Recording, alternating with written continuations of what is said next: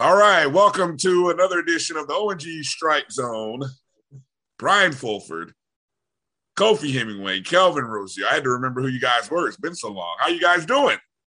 You need to get it together. That's what you need to do. Sitting up there talking about you forgot who we were. How we doing? We holding it down for our brother. We are our brother's keepers. Amen. Amen. You guys did hold a great it down job. For my brother, hold it down. You guys did a great job. About us and everything. All we got. Yeah. No, in all seriousness, I enjoyed listening to the show. Definitely, I enjoyed it on my long trip over the weekend when I went up to Savannah State to call a game up there. So I really enjoyed listening to you guys, and Marcus did a great job as well. As soon as we can get this, I'm gonna, I know we're live right now. I'm just waiting on us so I can go ahead and tweet this out from the O&G Strike Zone. Just tweet it, man. Tweet. Just go on and tweet. The damn thing is not on the site yet. That's blame the producer on that. But anyway, he won't listen to me. But anyway, follow the O&G Strike Zone on Facebook, Twitter, and Instagram. I'm assuming we're on YouTube. That's how we do. But if you're on YouTube and you press the bell and you got the notification, we're live. If you downloaded the Jericho Broadcast Networks app by going to your Google and Apple Play Store, by searching my JBN or my BCSN, we're live. If you're on Facebook, where we are, we're live. I don't know where else we're live at, fellas. I know we'll be live in a few other places here shortly. So, all in due time, my brothers. So look, we got a lot that's going on around FAMU in the HBCU sports world. This is one of those, we've got the conclusion really of the football and volleyball season, which we'll talk about here in a moment.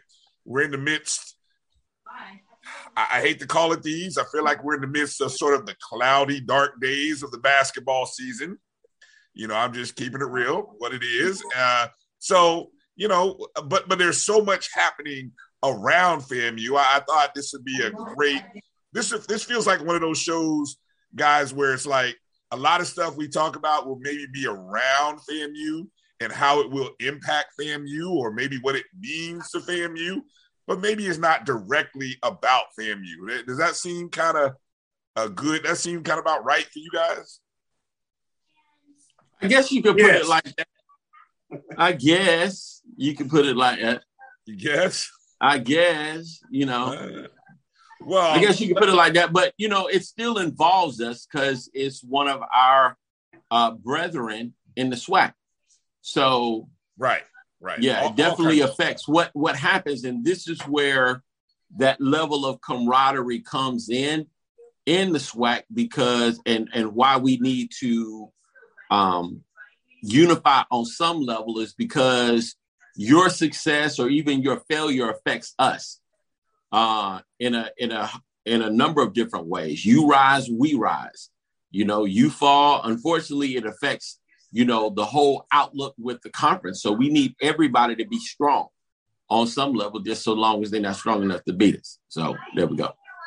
Well said. Well, let's start the show kind of with where things left off as it relates to FAMU, and we'll start with the end of the season, the end of a great season for the Lady Rattlers, the volleyball team.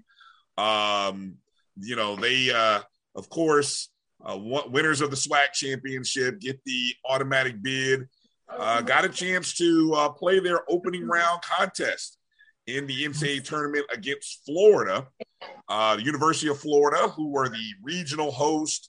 Florida was the 16 seed, and they only seed the top 16 teams in the volleyball tournament.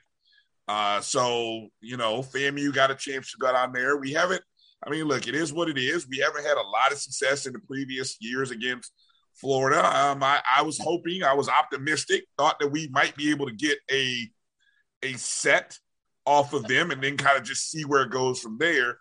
But Florida proved to be pretty doggone impressive. I mean, when you look at the trees that they had on the other side of the net from us, and just some of the ball placement was just next level by Florida. So, you know, I don't know why they don't make volleyball a double elimination tournament anymore like they used to. But they don't. So FAMU ended up losing 3-0 to Florida, 25-11, 25-14, and 25-8 in those three sets. But let's not take away from, you know, what this season has been.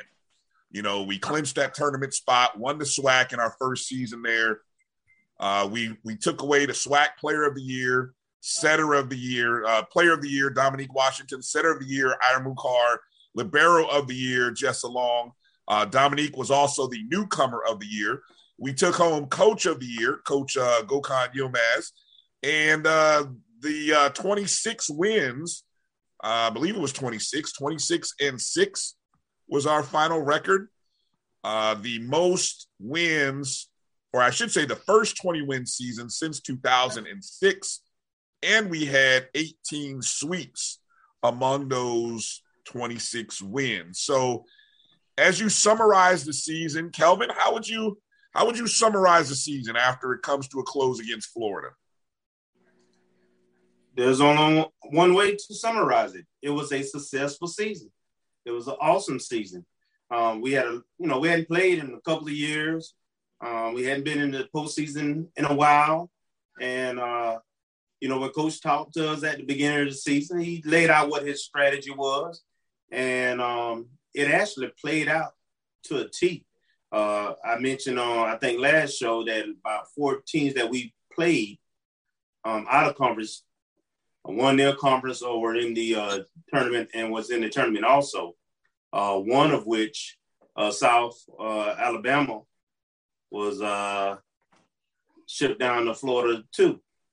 So it was a successful season. You talked about all the accolades. I think Dominique got another accolade this week. I think she was a regional pick for the Volleyball Association. I think it might have been like second team or whatever, but and pretty much the entire team is coming back. This team will be back to defend next year. And remember, we won the conference tournament championship. We actually finished second in the regular season to Jackson State. So we get a chance to sweep the whole thing next year. And I guess our next step is really to see if we can add some pieces, some of those trees as you talked about, because when you go to that next level of volleyball, you're going against 6'3", 6'4", and so forth. So I know our girls are athletic and quick and so forth, but I think the next level is getting a little more size along to go with our skills and our technical skills with what we currently have. But it was a great season, and I can't wait to have Coach Gokhan on to kind of finish give his thoughts and also talk about his recruiting. Kofi, your thoughts on the Lady Rattlers? I mean, there's not a whole lot to say except just like Kelvin stated, we had an amazing season. And as the Emperor would say on Star Wars, everything went as planned. We ended up winning the SWAC tournament. We avenged our loss to both Jackson State and Alabama State. And, we sweated out and grinded out a tough tournament win. I think, obviously, the vision for our volleyball team is strong.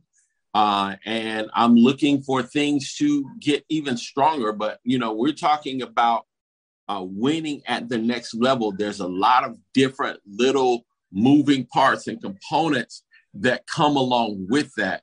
And the good thing is FAMU has somebody that is experienced, that understands the region, that understands the game, that understands what we specifically need to do to get to that next level. I think we are athletic, but when you combine athleticism and power along with that height, it's a tough combination to beat. So obviously we have to stretch ourselves and get even a better quality athlete to compete on the highest of Seven Hills, and that'll cause everybody to get better.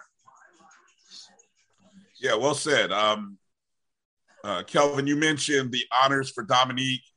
She was named to the AVCA Southeast All-Region Honorable Mention Team. Washington with one of the best seasons in Rattler history, with the second most kills and attacks in a single season. Second most kills with 564 and attacks at 1,325. She also ranked top 15 in the nation in the following categories. And I would love for somebody who's out there doing some homework or wants some homework assignment, take a look at these stats and see how many other players are in the top 15 in these categories. She was 15th in total attacks, 7th in points per set, 5th in kills per set, overall points, and she was 3rd in total kills. That's in the nation. So, I mean, I would just, like I said, I know Dominique follows us on Twitter, and I know we had her on at the beginning of the year, and I definitely gonna have to reach out. We might have to have Dominique on as well, and we just want to find, because I still maintain it's one of the great stories. I think two of the best stories in college athletics, Dominique Washington and Isaiah Land, and both of them, given a year ago where they were and their story. Whoever's I'm giving somebody the script. Whoever's doing the documentary out there, or whoever wants that story, there's a story. What I was going to say is it confirms and solidifies the fact that FAMU is a launching pad, for emerging leaders, world changers, record breakers, emerging athletes on every level. And, you get notoriety from competing right here on the highest of Seven Hills in Tallahassee, Florida. So you do not have to feel as though you are in obscurity. You will get noticed by playing for the Mighty Rattlers. And so I'm excited for them both. They both deserve it. Both of them are hard workers. They have a tremendous work ethic. They're great people, super intelligent. And I'm happy.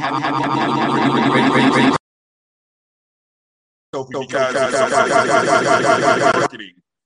And you wanted to put together that promo. Imagine the promo and the marketing promo that you could put together on, what FAMU can do for you. And you just have to, you can look at Dominique Washington. You could go to Isaiah Land. You could go to Marquise Bell. You know what I'm saying? And just say what coming to FAMU did for them. And, it's an outstanding story. And I think there are other stories like that out there, but it's a heck of a promo piece, I think, that you can lean on. Well, it's one of the benefits, again, of having a world-class journalism school and a world-class school of business and industry, where we have people in high places that can launch you, they have the ability to put the spotlight on you, to have the connections to say, yes, we're going to do that. A lot of people wondered how FAMU got on ESPN Game Day. Well, our journalism school produced people that were able to get jobs with ESPN. So when the conversation came up, where can we have game day? FAMU is in the discussion. When, they had the tailgating show on CNN, again, we had a FAMU graduate that was producing the freaking show. So guess what? let's take a trip to the Heights of Seven Hills and see what's going on in Tallahassee, Florida. Let's see what the tailgating life is down there, you know. So it puts things in perspective when you have a school that's producing not people that are just going to work, but people that are going to be decision makers at a very high level. Well said. So look, we've done the thought. We are the idea makers here on the O&G. I mean, we're just full of ideas. You know, that'll be 10%.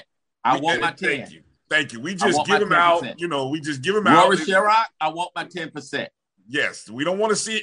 Well, we better not see a story written on. Anyway, let me stop. You know, we inspire people. We are muses, the three muses of the O&G Strike Zone. That's what we do for people, flat out. Happy holidays, everybody. Here we got more gifts for you. Look, let me transition over to the football field because this just came out. I'm looking at FAMUathletics.com. This came out as of noon today. Isaiah Land, one of three to receive an invitation to Frisco, Texas for the January 7th announcement of the 2021 Stats Perform Buck Buchanan Award presented to the National Defensive Player of the Year in Division I FCS. Of course, I mean, Buck Buchanan Award, Buck Buchanan who just recently passed, if I'm not mistaken, right? This past week. Was let me get right. Grambling graduate, correct? Okay. Absolutely. Okay, Grambling graduate and the number 1 overall pick of the AFL in 1967, if my memory serves correct. Other HBCUs players who actually last year, Southern's defensive end won the award in the spring, and I know there was one other HBCU player who won the award. No, there's a couple other. Well, you got Rashawn Mathis of Bethune won it. I think that's the only other HBCU player. I could be wrong. But anyway, the 2021 winner selected by a 50-member panel, he is going up there along with Montana State's Troy Anderson and Montana's Patrick O'Connell. Fellas, I got a good feeling. Isaiah may be coming home with the National Player of the Year award.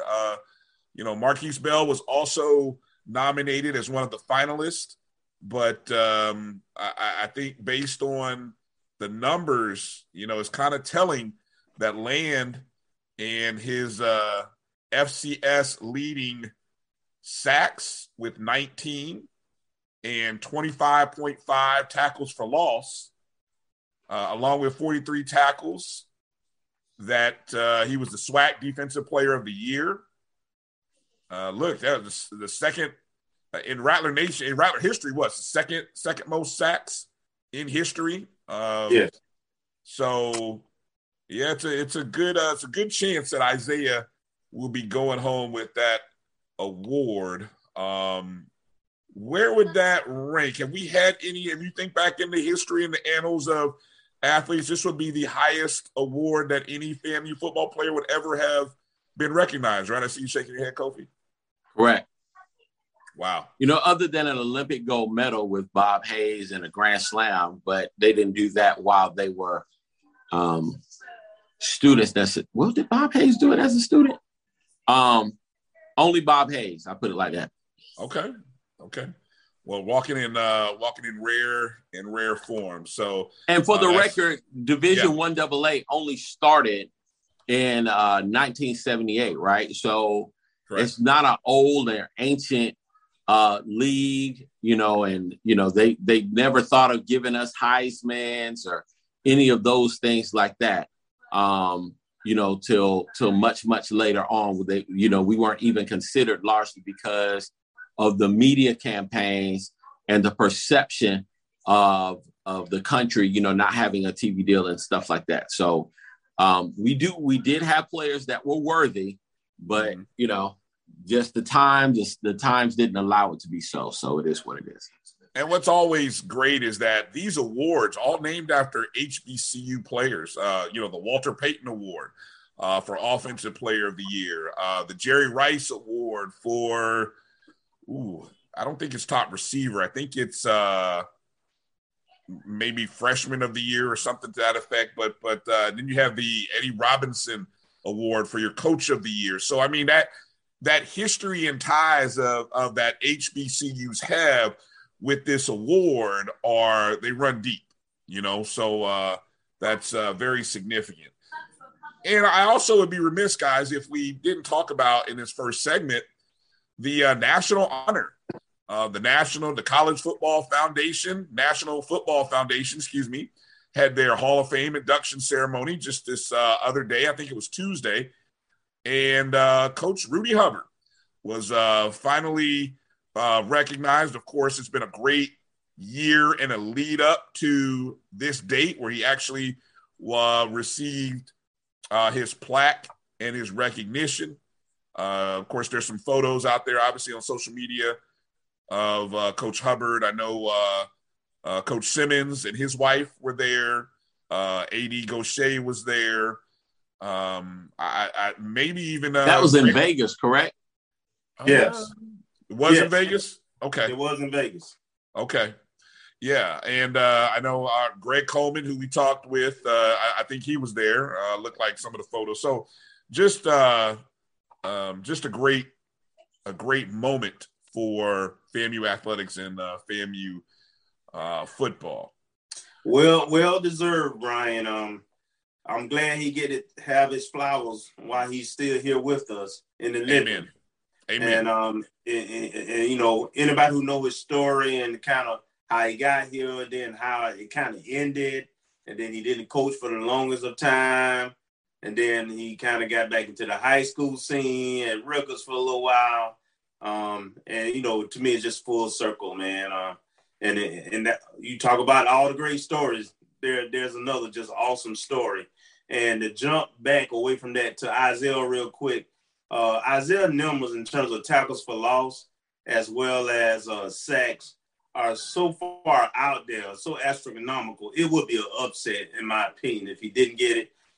But I also want to point out that if you look at the type of teams that we played teams that really weren't pass-oriented. Mm-hmm. So for him to put up those kind of numbers, with the offenses we played, plus having another All-American like Marquise on the back end and several other, it's a dream season. It's like a Cinderella once-in-a-lifetime season. So I don't know if the voters see all that, but I know they see the numbers, which is why he's in the top 3, of course. But if you actually put that in the context, what he did is just spectacular. Yeah, exactly. I mean, when you look at the numbers, what's interesting about Coach Hubbard, and then we'll get ready to go to break. I just want to add, as a student journalist trying to find my way and then find stories about FAMU, he granted me an interview, which actually ran in the homecoming edition of the FAMU. I think this was the 94 homecoming, maybe 95 homecoming. And we talked a lot about that because obviously that was sort of my article to more so say it's time for Coach Hubbard to come back. It's time to mend the fences with the way things ended. And I think at some point we're going to try to get Coach Hubbard on the show. And I'm hoping I can find that article. I did find it, by the way, maybe last year. I'm hoping I can find that article and just share it with him and send it to him, because that, for me, as a young journalist, I was nervous as heck. I'm going over to a legend's house. I actually went over to his house and interviewed him. And, I don't know, brings up a lot of emotions and a lot of thoughts in my head. So I'm going to kind of stop before I get a little misty-eyed. But anyway, it's really cool that Coach Hubbard was recognized. Let's take a break, come back on the other side, and get into talking about some of these news makers that are going on the swag. There was a big game that happened Saturday, guys, and the impact of that game, Kofi, you had some very interesting comments I saw on Facebook, so we'll kind of talk a little bit about that coming up on the other side. You're watching the ONG Strike Zone. We'll be back in just a moment. Sugar Chateau Desserts is a specialty bakery located in the Charlotte, North Carolina metro area. We will create delicious and one-of-a-kind treats for any occasion. Sugar Chateau is currently shipping cakes in a jar, offering a variety of different flavors in a single-serve container that can help you celebrate in accordance with social distancing. Place your orders today by calling 803-526-7895 or visiting sugarchateaudesserts.com. The Cuvée Group is a Florida-based marketing and training consulting firm. We help businesses communicate to their target audience and engage them in conversation. We also help to expand their audiences, which will ultimately result in growth for those organizations. In addition to being a certified constant contact specialist, my colleagues and I are also certified in John Maxwell Leadership Principles. We use these proven principles to conduct workshops, training, and private coaching sessions for individuals and companies looking to take things to the next level. Contact us to schedule a free consultation. Issues today, don't delay, call Cuvée. This is Brian Fulford. A.D. Drew and I are co-hosts of the BCSN Sports Wrap. We talk about all things related to HBCU athletics. From the games, teams, coaches, and fan interest stories, we cover it all. You can find our shows on Facebook at BCSN Sports Wrap, YouTube at MyJBN Online, and everywhere you listen to podcasts like Anchor, Spotify, Google, and Apple Podcasts. You can also find the show on the Jericho Broadcast Network's app. Make sure to download. We look forward to you joining the conversation and being a part of the show. Let's face it, shopping for insurance can be time-consuming. That's why when it comes to your auto, home, and life insurance needs, make things simple and trust the experts at Allstate. They will help you get the coverage that fits your needs while helping you bundle your life, home, and auto policies. Bundling saves you money, sure, but it also saves you time, so you can enjoy the things that matter most even more. Contact me, Tammy Haynes, your local agent, for a free personalized insurance quote. Allstate, are you in good hands?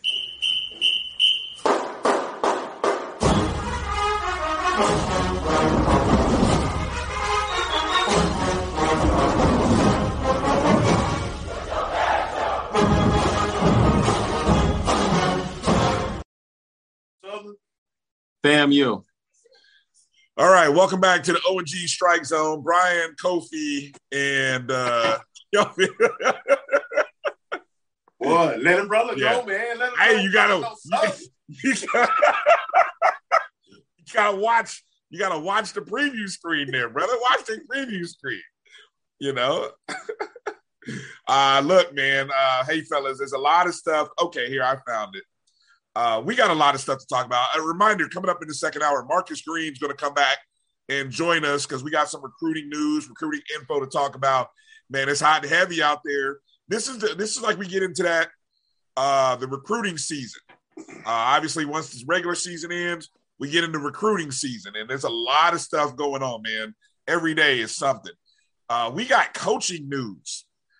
Before we even get into talking about the SWAC championship, because let's just talk about what's hot. It's coaching news. And it sort of has a potential trickle down to us, to FAMU. Obviously, the big news this week, right after the SWAC championship game, we should say, Southern named Eric Dooley their head coach. Coach Dooley finished up with the championship game, lost that game to Jackson State, packed his bags, left the suitcase, and he was off to Baton Rouge to sign a contract. Obviously, Prairie View didn't want to make the move and didn't make the move, so we kind of all speculated that was going to happen. Grambling also in the hunt, and I believe Dooley is a Grambling grad, correct? Grambling grad, but he cut his teeth under Pete Richardson at Southern. So, and a great quote by Coach Pete Richardson, who said, "I knew he was coming all along." So, I mean, that just tells you something right there. So, the latest news, which is just coming out, it's been hot and heavy over the last 3 or 4 hours. Hugh Jackson, the assistant coach at Tennessee State, and of course, with many ties in the NFL, former head coach with the Cleveland Browns and now the Las Vegas Raiders, I think he was with them when they were in Oakland, is by all reports scheduled to be the new head coach at Grambling. Grambling has scheduled a news conference for Friday at 10 o'clock. So, today's Wednesday as we're recording it. So they're going to let this just sit out there for 48 hours and draw all kinds of attention. But the trickle-down effect means that there is an opening at Prairie View A&M now. And, of course, that kind of comes down our face and our road where one of the big names, and this was a name that even Coach Simmons talked about that would come up, is Coach Black, the co-offensive coordinator and quarterback coach. He's a Prairie View A&M former player, put up some great numbers there at Prairie View A&M. His name will most likely be under consideration. So, fellas, where do we go with this? We've got Dooley and Southern, Hugh Jackson and Grambling, an open Prairie View position. What are your thoughts, Kofi? Where do we go? Well, let me first address Coach Black, because obviously he's a rising star in the coaching ranks, and a lot of Prairie View Panthers, in particular, remember his heyday, which wasn't really that long ago, but they were very, very excited to try to bring him on, bring him back home to Prairie View. But at the end of the day, after talking to some more people, some more sources at Prairie View, they just felt that right now they would like to see him get a little bit more seasoning before bringing him back. But, that's just a sign, and that's just one of the things that happens when you have a good staff. People will come and pluck the people off your staff and try to, upgrade them, so to speak, or give them additional positions. And so that's just something, that's just the nature of the beast, which is why, any head guy wants to make sure that they have an active Rolodex of coaches that would be able to come in and assist or meet the needs of your staff and team at the appointed time. So all of these things are coming full circle. I think it's a good time. It speaks well and speaks very highly of Coach Black and the talent level that he does have, the level of influence, the level of knowledge, the level of connections that he has. And the best is yet to come for him. And I'm excited about his future. It just will not be right now. From what I'm hearing and about the Prairie View job, Kevin Sumlin's name is up there.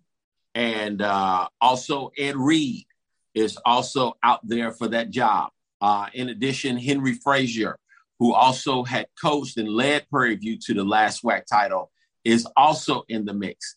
So there are a number of quality candidates that are available and I would also like to add that Charlie Strong's name has also been thrown around in that particular circle. So the Prairie View shoes will be filled by somebody. Let me backtrack a little bit. I don't want to jump the gun because sometimes at our HBCUs, alums and just people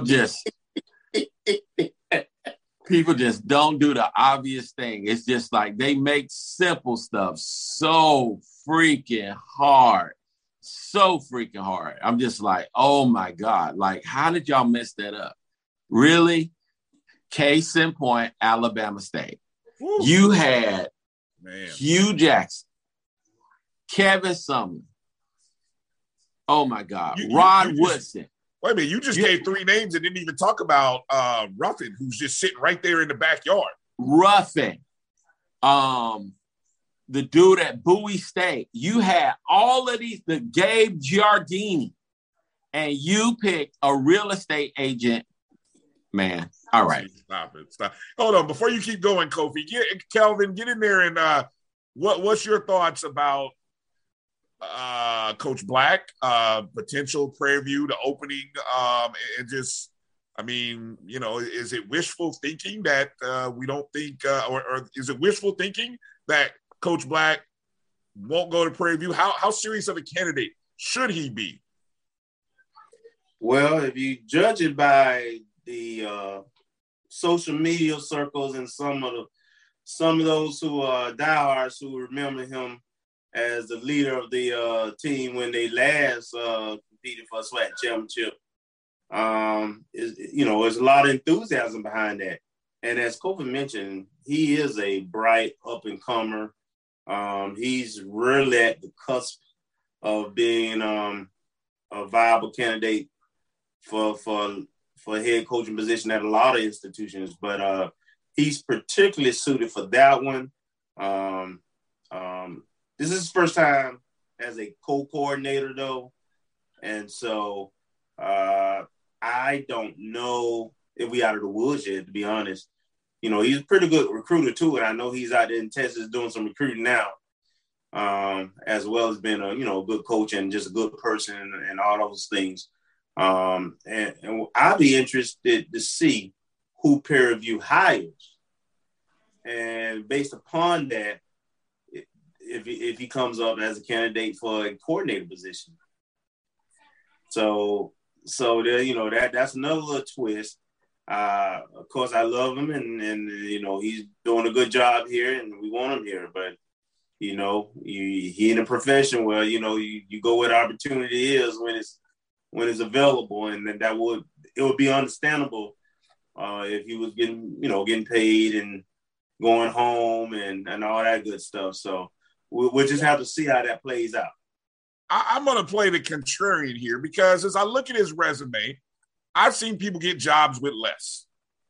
And what I mean is 2 years as a grad assistant, from 15 to 17, quarterbacks coach, passing game coordinator, 2018 tight ends coach. Pretty much those are the years with Coach Simmons. Then he comes over to FAMU in 2019, passing game coordinator, QB coach. And then this past season. I mean, so we're talking a solid 5 seasons. It's 6 if you include the COVID year and whatever on the job. You can't really call it, well, maybe training that goes with that. So 5 to 6 years as an assistant coach. And then you add in the grad assistant years and then the fact that he's a player, a former player. I mean, you can wait around for the next big name, but if you want to not be a stepping stone, which Prairie View A&M has been a stepping stone, and sort of indirectly, Coach Dooley, it was a stepping stone onto a dream job at Southern. Coach Simmons, it turned out to be a stepping stone to a dream job at FAMU. I don't know about the history before Coach Simmons at Prairie View. I mean, I can look it up.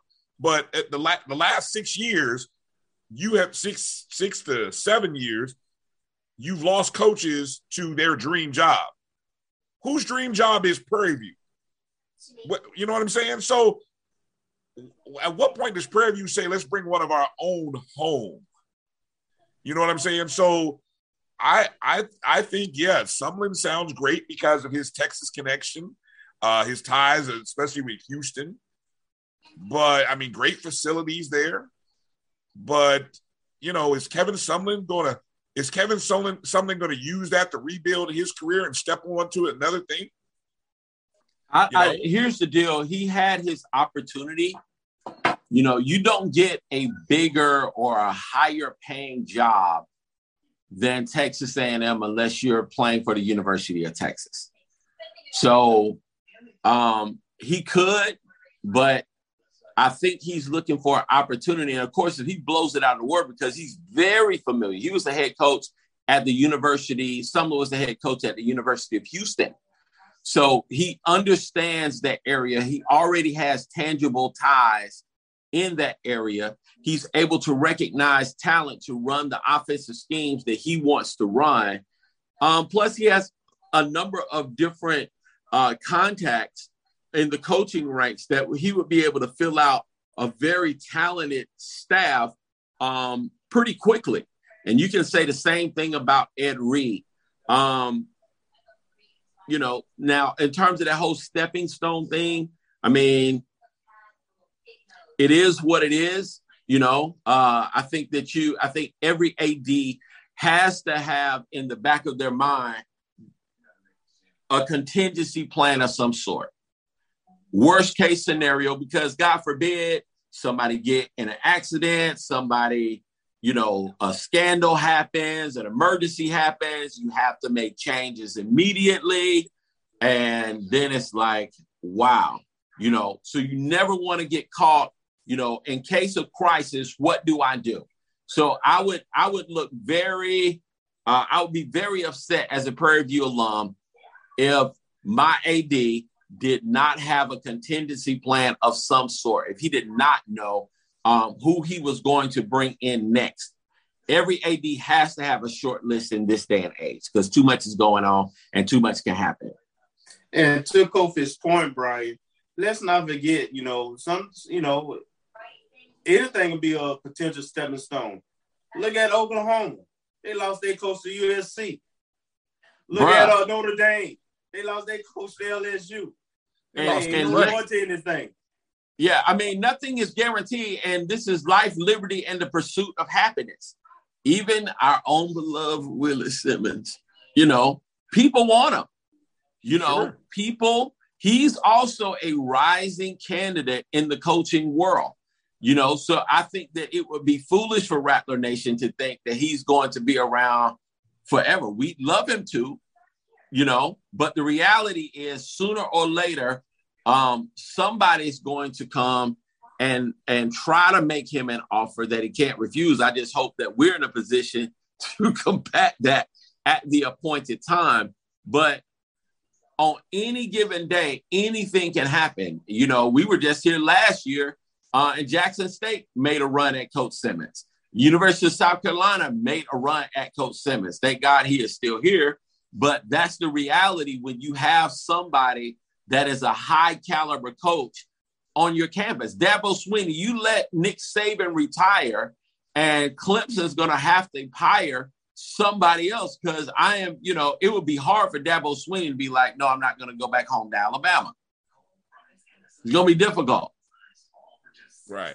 But if Lane Kiffin keeps building up his resume, it'll be between Lane Kiffin and Dabo, but that falls right into what we're talking about today. A good AD is always prepared with contingency. A good leader is always prepared with a contingency plan.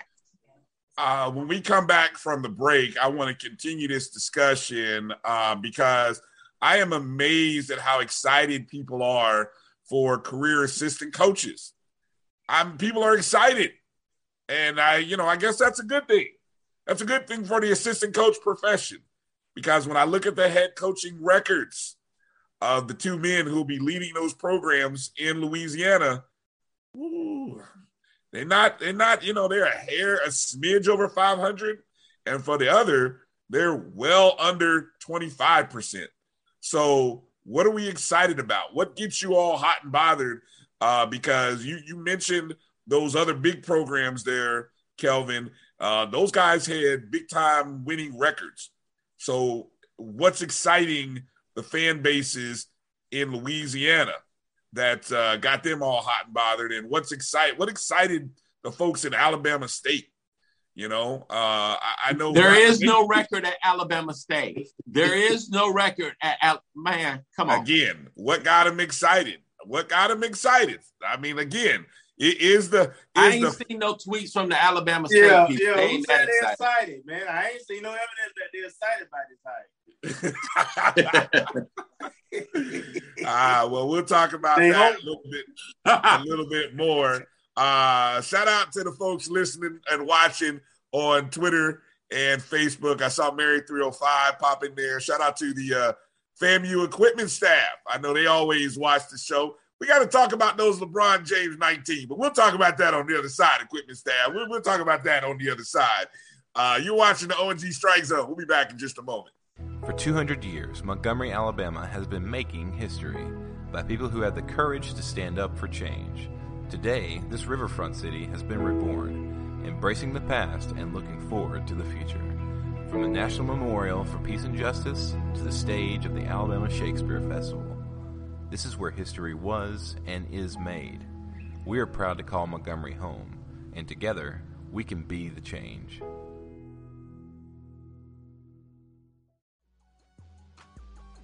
This is the Dean of the College of HBCU Sports, Kenyatta Cavill of Dr. Cavill's Inside the HBCU Sports Lab with Mike Washington and Charles Bishop.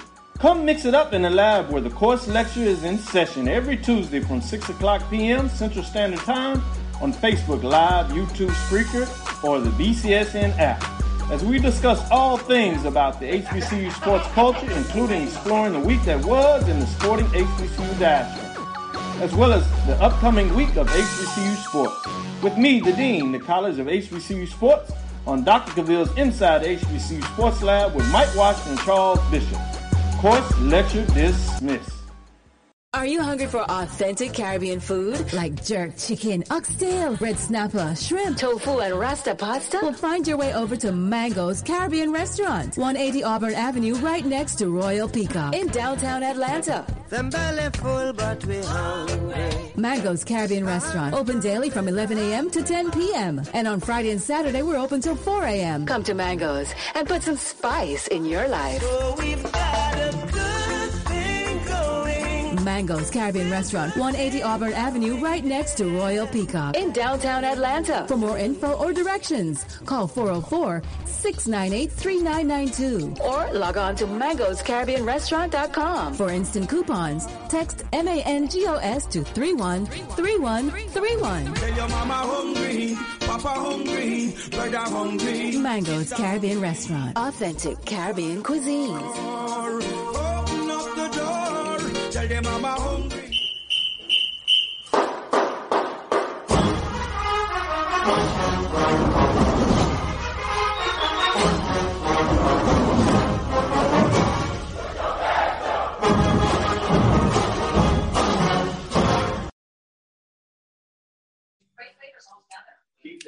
All right, welcome back to the O&G Strike Zone.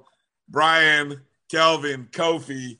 I want to give a shout out to the few people I see out there on the YouTube chat room. Marcus JY, Marcus Green, who'll be joining us at the top of the second hour. Going to get into some recruiting talk. So you guys on YouTube, you make sure you hit Marcus up with some questions because he'll be coming on here. Mr. Figures out there. Interesting thought. He seems to be okay with Coach Black going to Prairie View. That's all. I'll leave it at that. I'll let you go read his comments in the chat. Shout out to Kenya Sykes, Tamara Taylor.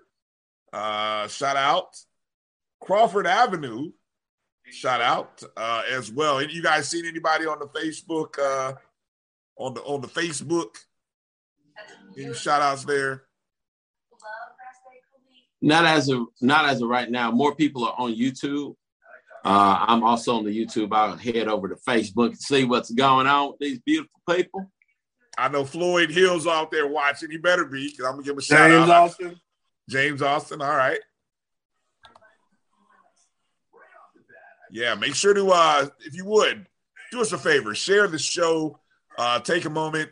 We appreciate you guys for being signed up as subscribers to the JBN on YouTube or on the Facebook page. If you are on Facebook, make sure to subscribe and go ahead and share this with a couple of rattlers. Let them know we're out there doing God's work, talking about the orange and the green. I just saw, as we kind of transition here, we're going to come back to talking about these crazy hires going on in the SWAC. SWAC West. No, Alabama State was the East. But the other opening now is the SWAC West. Prairie View seems to be the opening that's out there now. Still no word on Bethune-Cookman, as many people speculated and rumored. We don't, Coach Sims is still the coach. He ain't going nowhere. Okay, so put that to bed. But, who knows? The semester's not over, and the season is technically not over. December, usually the season is over after the Celebration Bowl. So that's usually how I think a lot of contracts work. So we'll kind of see what happens. But I did see that FAMU basketball, the men's team, dropped the brand new exclusive LeBron 19s. prior to the game against who was that game against Tuesday? North Florida Florida Gulf Coast. Or Florida Gulf Coast. I don't know why I thought it was North Florida. So before Florida Gulf Coast, pretty nice. I don't know, are those shoes, Kelvin? What can you tell me about deals like that? When you see those exclusive deals that the teams get, do those ever make it out into the retail marketplace? Sometimes they do it. Most of the time they do, actually. But I know that some of the gear in terms of the LeBron branded jersey tops and performance tops and stuff are out at Dick's Sporting Goods. I think Marcus showed me some links. So some of it is out there, but in terms of the actual shoes, you know, LeBron, Nike, they're gonna do what they do, right?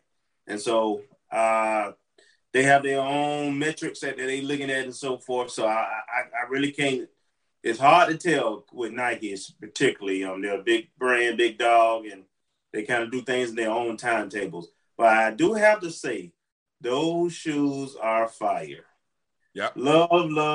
I'm not a sneakerhead for the most part, but I would be after that. I would definitely be getting those. Maybe two pair. Yeah. Yeah, those are pretty hot. So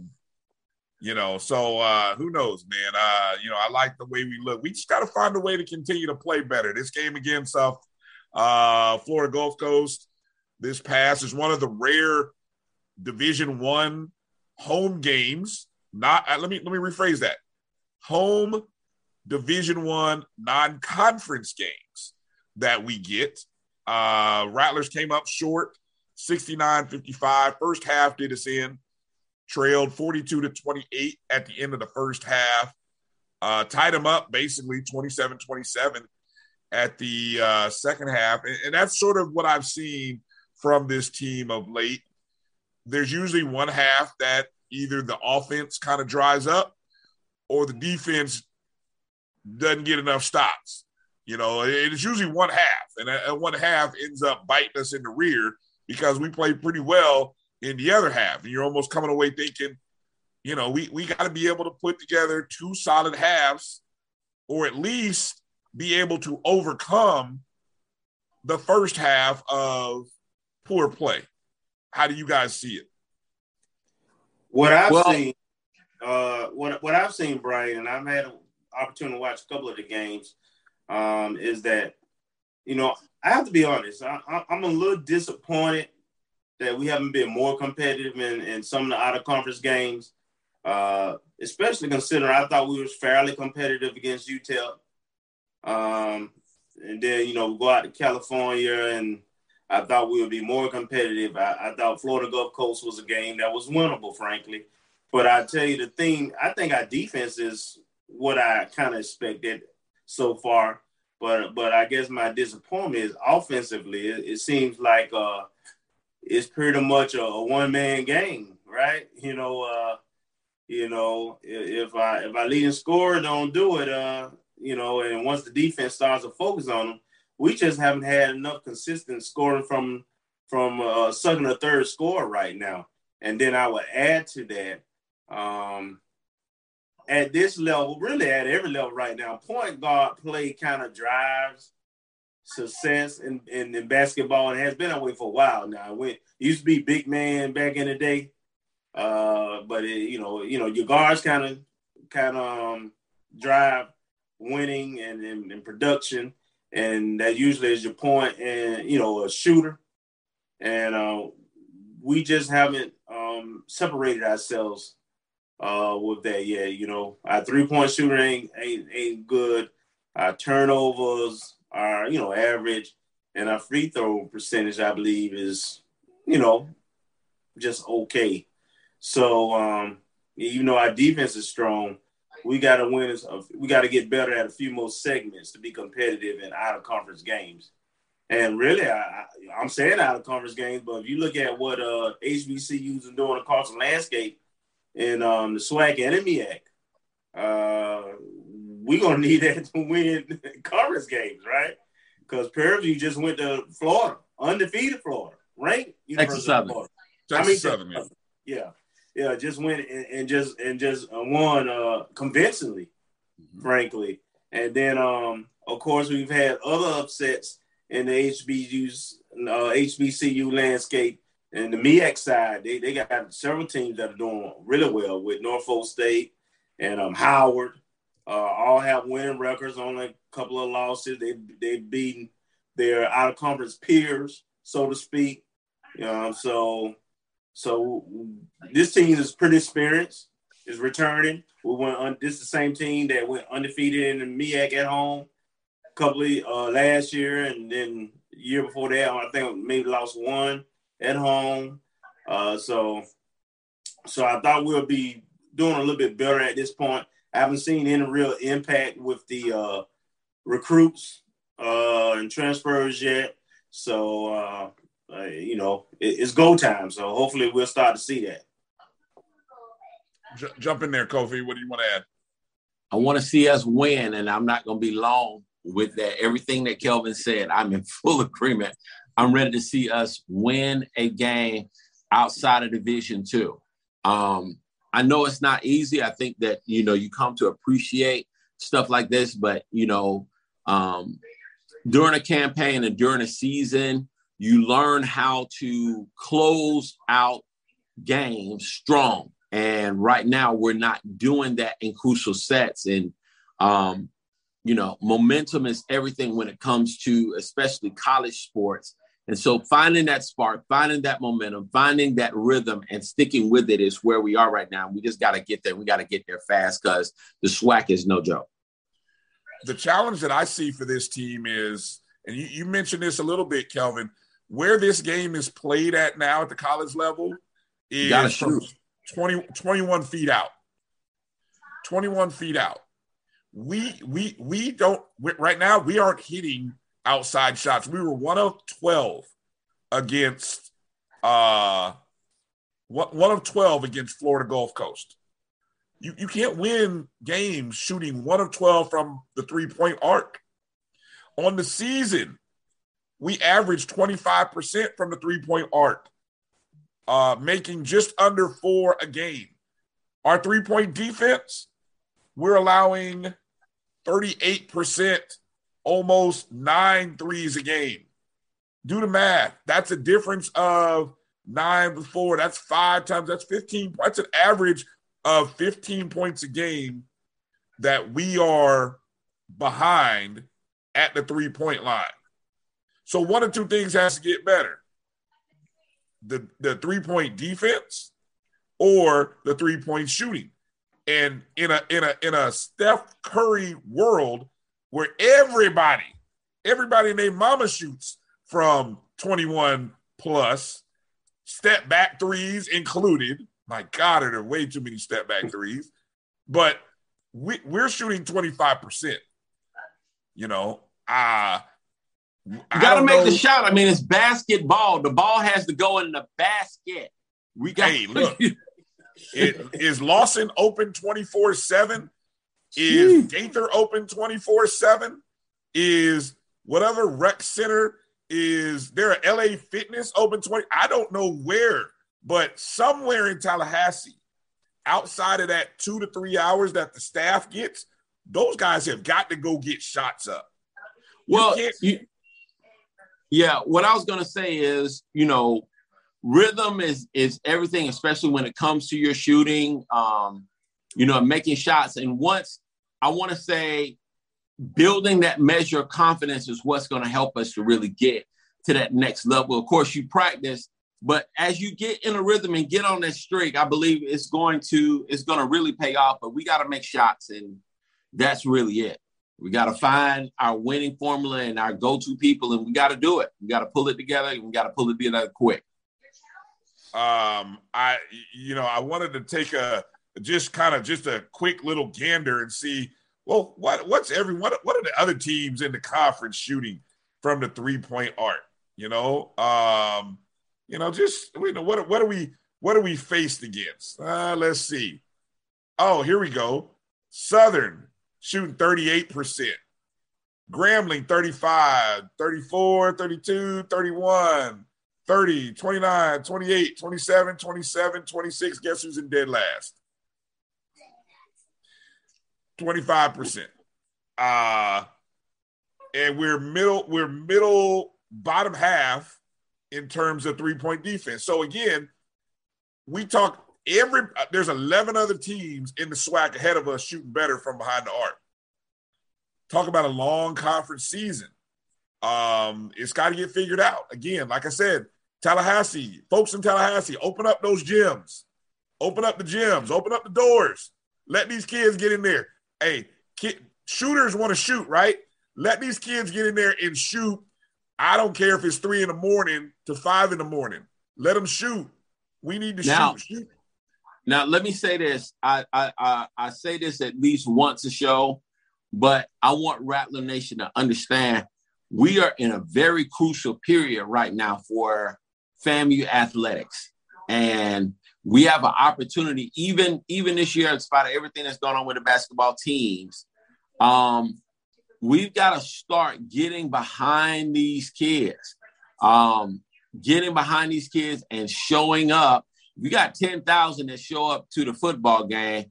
We should have 10,000 showing up to our basketball game. And that does wonders for the atmosphere. It does wonders for our team, and it does wonders for recruiting.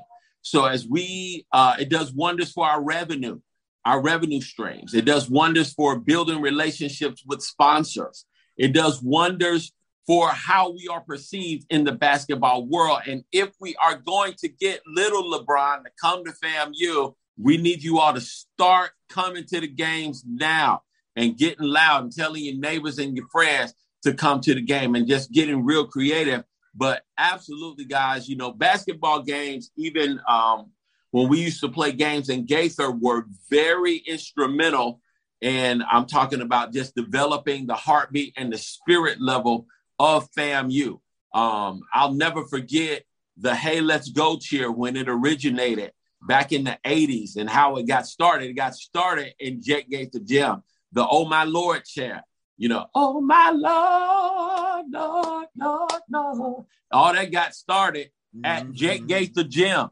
A lot of the stuff that happens, the traditions and the fun aspects, even now at Lawson Center, the Greeks really get down. You have DJ Loose Kid. It's a great atmosphere. Let's take advantage of that, and let's send our basketball team to the next level. Both of our teams, our men and women's teams. 23,013 in attendance there on Tuesday night for that game. Don't know why it wasn't 5. Should have been 5. Should have been 2,000. 4. You said 23,000. You said 2,300. I'm sorry. Yeah, we wish. 2,313. 2,313 was the listed attendance. Should have been at minimum 4, more like 5, but we need to have 6,000 every game at least. Exactly. Hey, well, since we're talking about that, guys, I have to say, we need to make sure from a athletic operation standpoint that we operate at a maximum peak too. We got to make sure we get the marketing out there all right. And people know about it far in advance. We got to make sure that our Ticketmaster system is loaded with the pricing and so forth, and we got to make sure we got the right price points for individual out of conference games, and that you can't surprise people, and they show up and they paying what they didn't think they were going to pay. So all those things play into that too. So we got to kind of show up some of that operational stuff. Yeah, absolutely. The Rattlers travel to Akron, Ohio on Sunday, take on the University of Akron, and then they will travel. That game will be on ESPN 3 p.m. Eastern to Central. Then on Tuesday, they will be in Cincinnati, taking on the University of Cincinnati. That's at 8 p.m. Eastern. So for Rattlers in Ohio, near Akron and Cincinnati, good opportunity to get out and go show some love, wear some orange and green, and show some support. I don't know what University of Akron is, but I always feel like, that's a school in the MAC. Zips.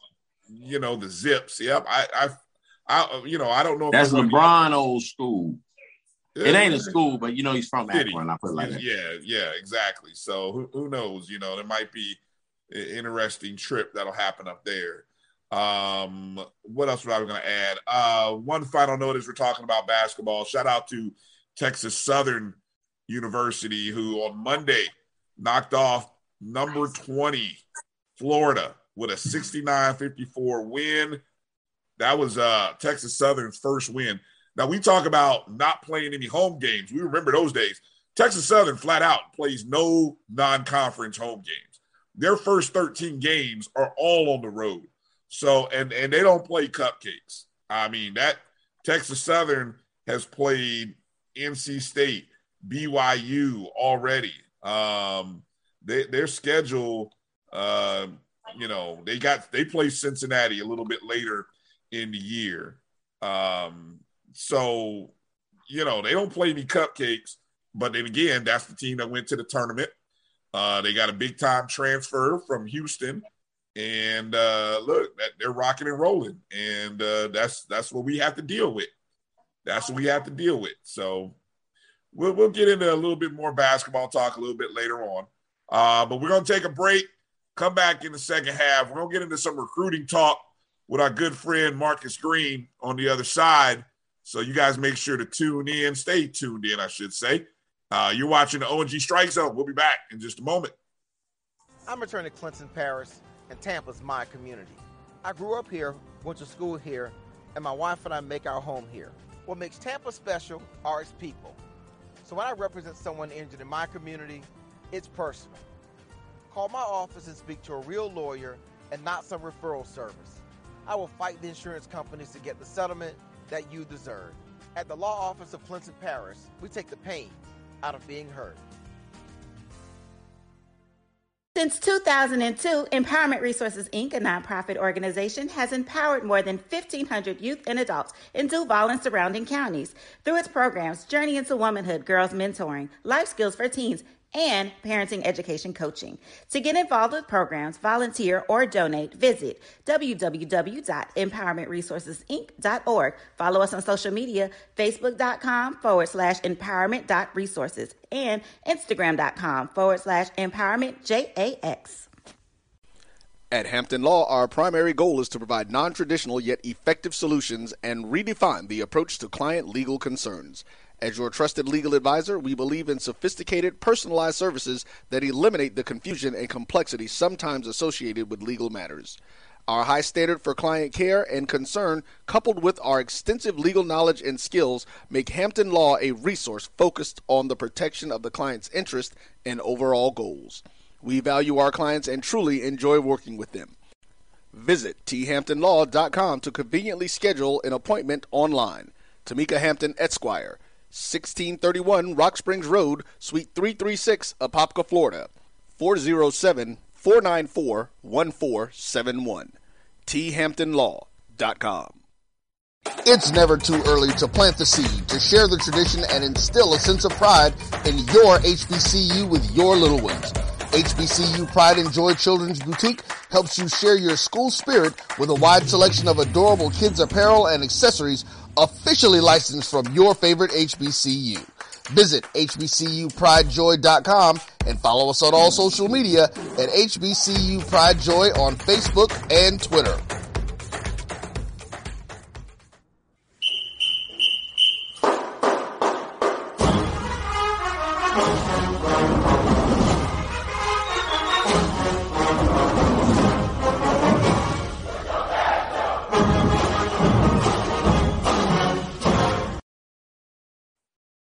With your bad self.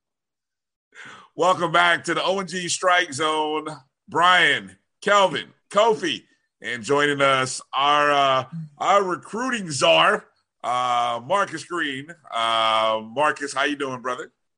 Doing well. How are y'all doing? I've been catching the show the first hour.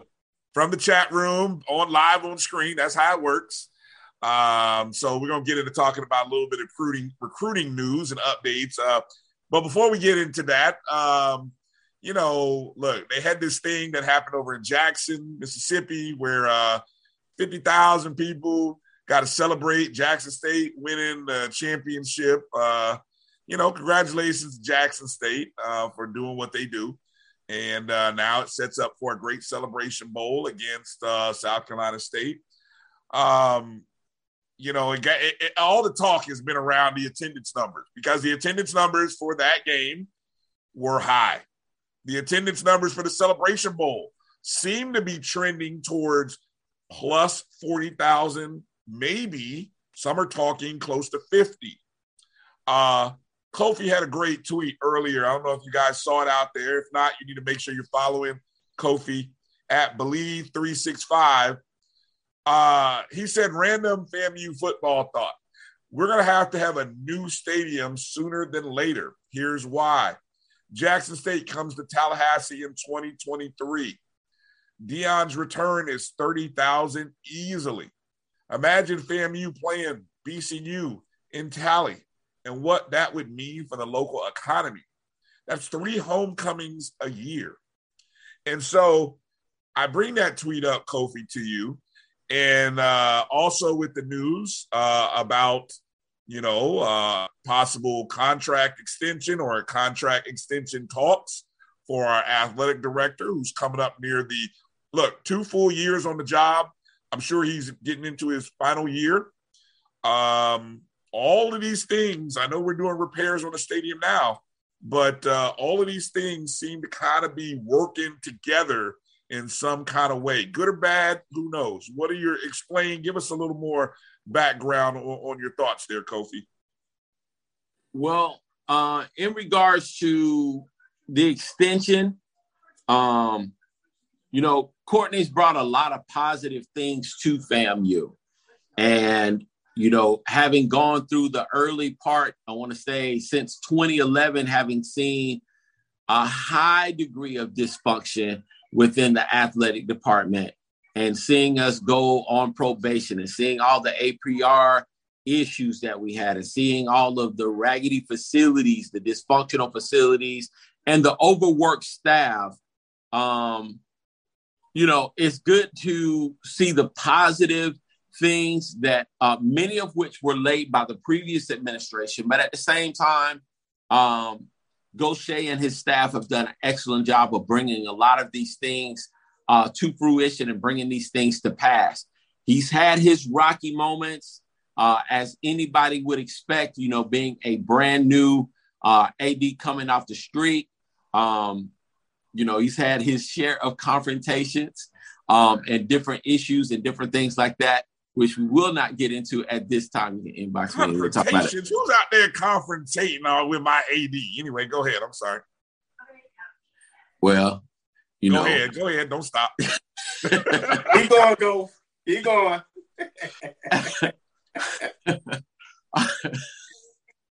Damn it, Brian. I'm sorry. I just can't believe there's folks out there confrontating against the AD. Hey. Anyway, go ahead. All right. So he's done a good job navigating the shark-infested, rattler-infested streets. Not streets, but streets. You said that beautifully well said. Go ahead. Beautiful. Yeah, these rattler-infested streets ain't nothing to be playing with and stuff like that. Because you mess with the wrong one, and you dealing with people downtown. You dealing with people from around the country who you don't know. People are calling for your head and your job. Just all kind of stuff. But I said all that to say, we got the stadium, and I think that we are definitely headed in the right direction. He's been the first guy to really come in and lay a quality vision out in detail so we can see where we are. We can see where we're going. We can see how we're going to get there. He's done that repeatedly. The key right now is for us and FAMU to be able to maintain that momentum. Having to get a new AD and having somebody to come in here, again, starting from scratch, even if they've been here before, it's not easy because I'm still not convinced that we have Robinson's getting better, but there's still some more land to possess in that regard.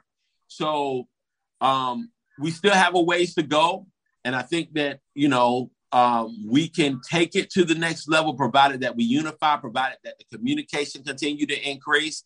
and everything else. So my comment in regards to the stadium was related to the fact that, okay, so we're playing Jackson State again in Miami, but in 2023, they're coming to Tallahassee. And by that time, I fully expect FAMU to have had another banner season.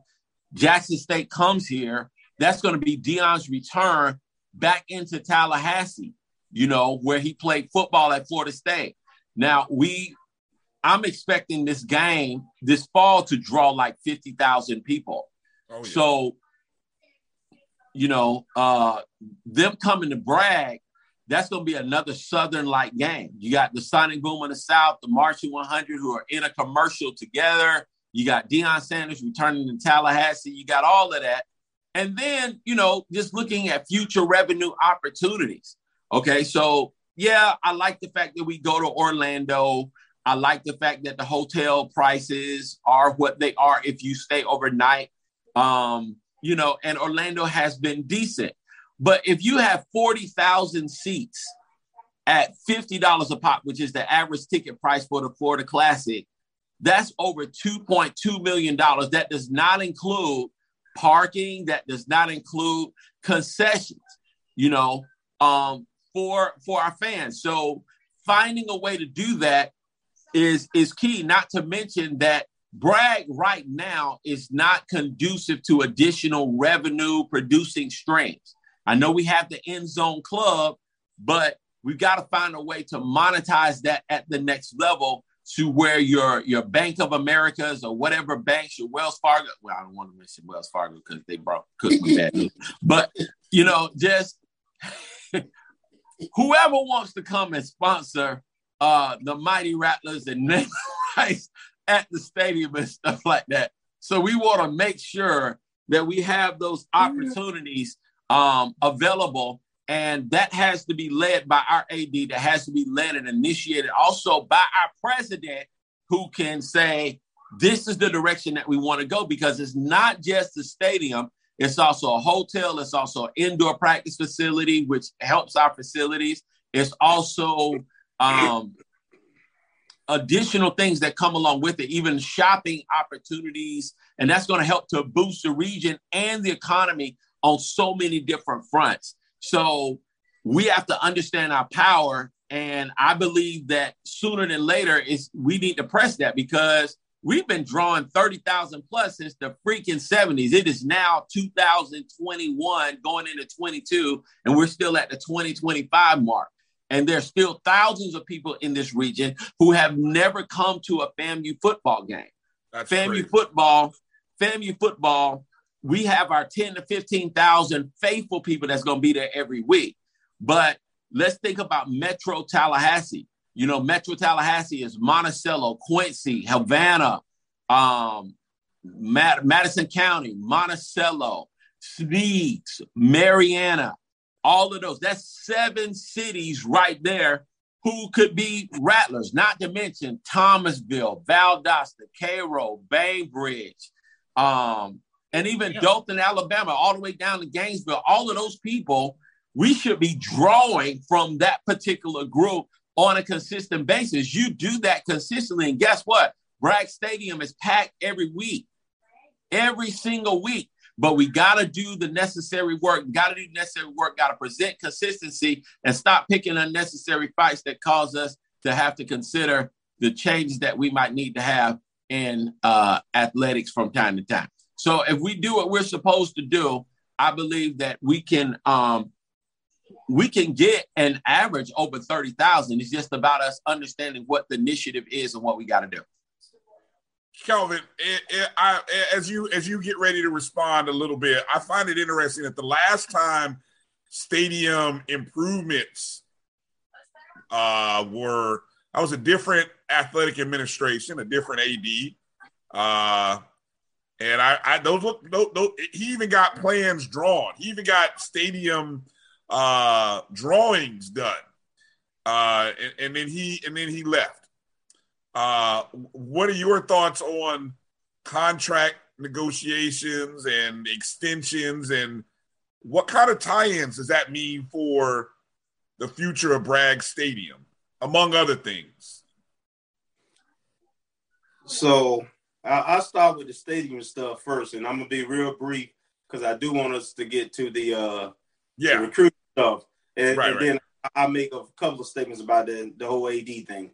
But there's a P3 out, and it's been out for a while, and it precedes this administration that has a stadium, athletic complex, parking, RV parking, retail, hotel, plethora of things around it.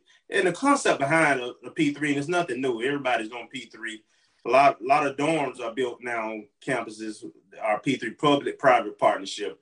And there's a well-detailed plan that's out there, that's been out there for a while.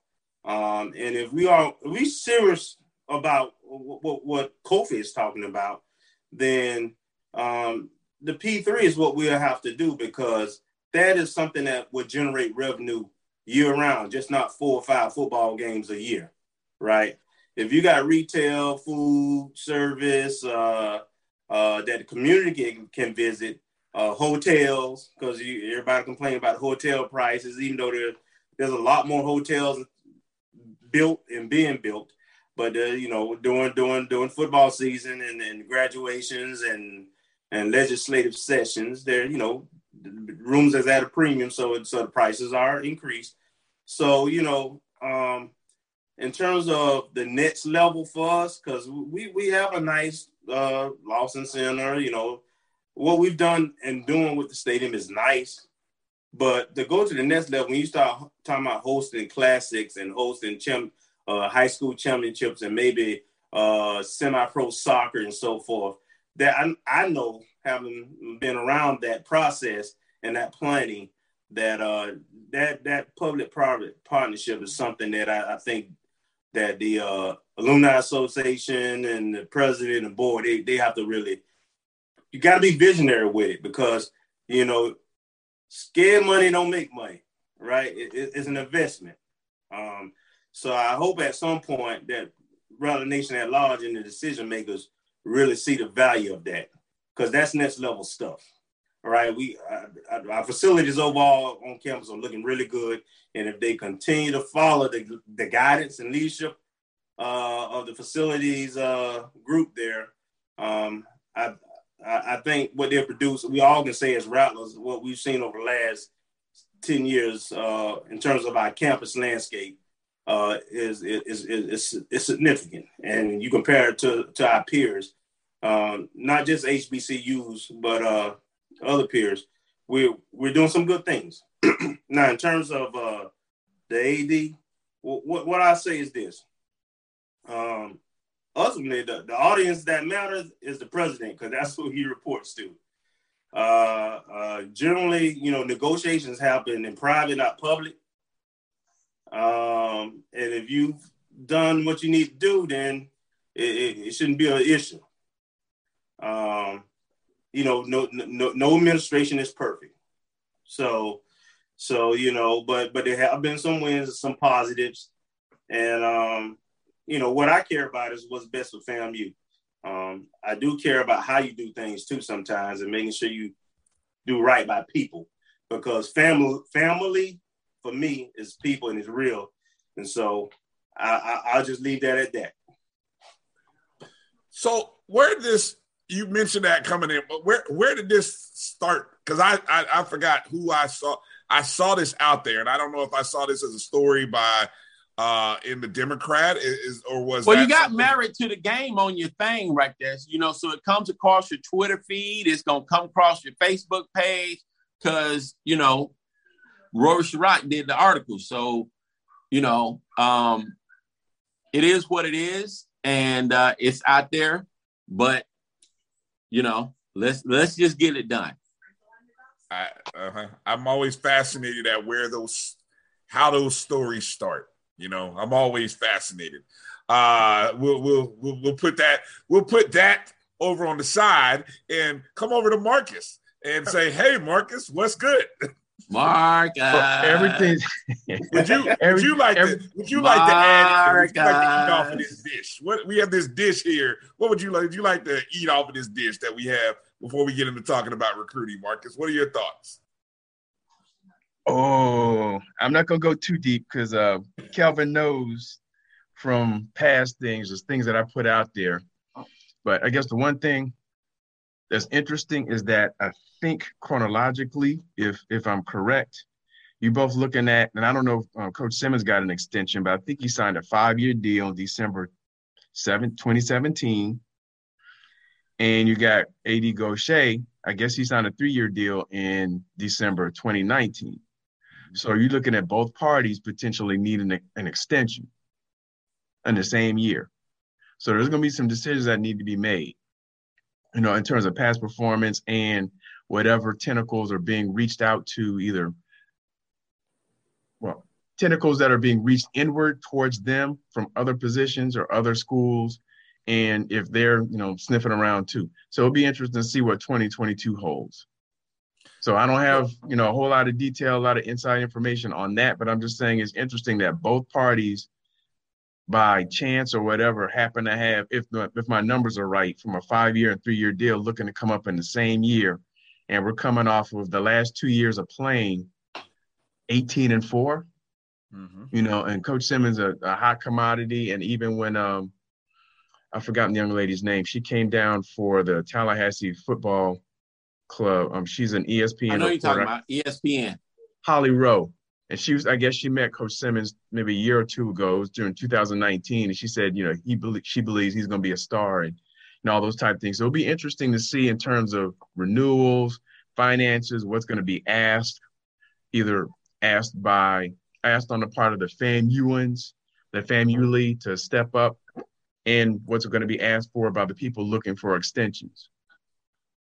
So wait a minute. We didn't do the extension when all that stuff was going on in the summertime. There wasn't an extension for Coach Simmons, or that was the more so we got the offensive, we got the staffing stuff. I think it was the staffing. I was reading an article once again from the TDO around all that when I think it was last March, and I thought I read that there wasn't an extension, but there was provision made to get a full coaching staff and some other requests that were made. So I don't know if a contract extension was in there, at least going off of what was in the article.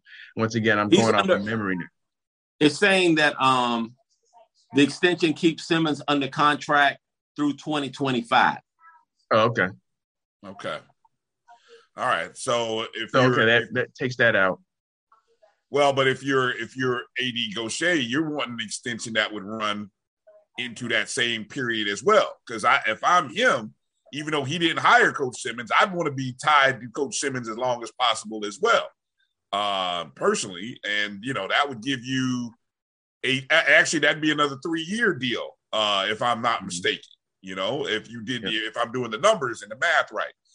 This is what I'll say, and then we'll get into recruiting and stuff. I witnessed what boosters at the University of Miami are doing. I see what boosters at Grambling did. At Grambling, what they did. They paid off a contract with a year left. You see what billion with a B dollar boosters are doing. Where are the $1 million boosters at Florida A&M at?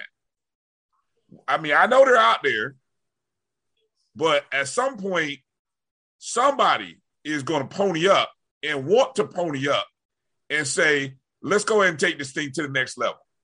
We got the right people. We finally have the coach. I think we have the AD, but we have a lot of staffing things that need to get done. There's a lot of dollars that need to be put into. We can talk and see what's going on at other schools and the complaints going on. At some point, boosters are going to have to step up and drop money in the pot. With that said, Marcus, let's go into recruiting. Because there's a budget that boosters could be dropping money in the pot for. We know that we got a coach that's out in Texas.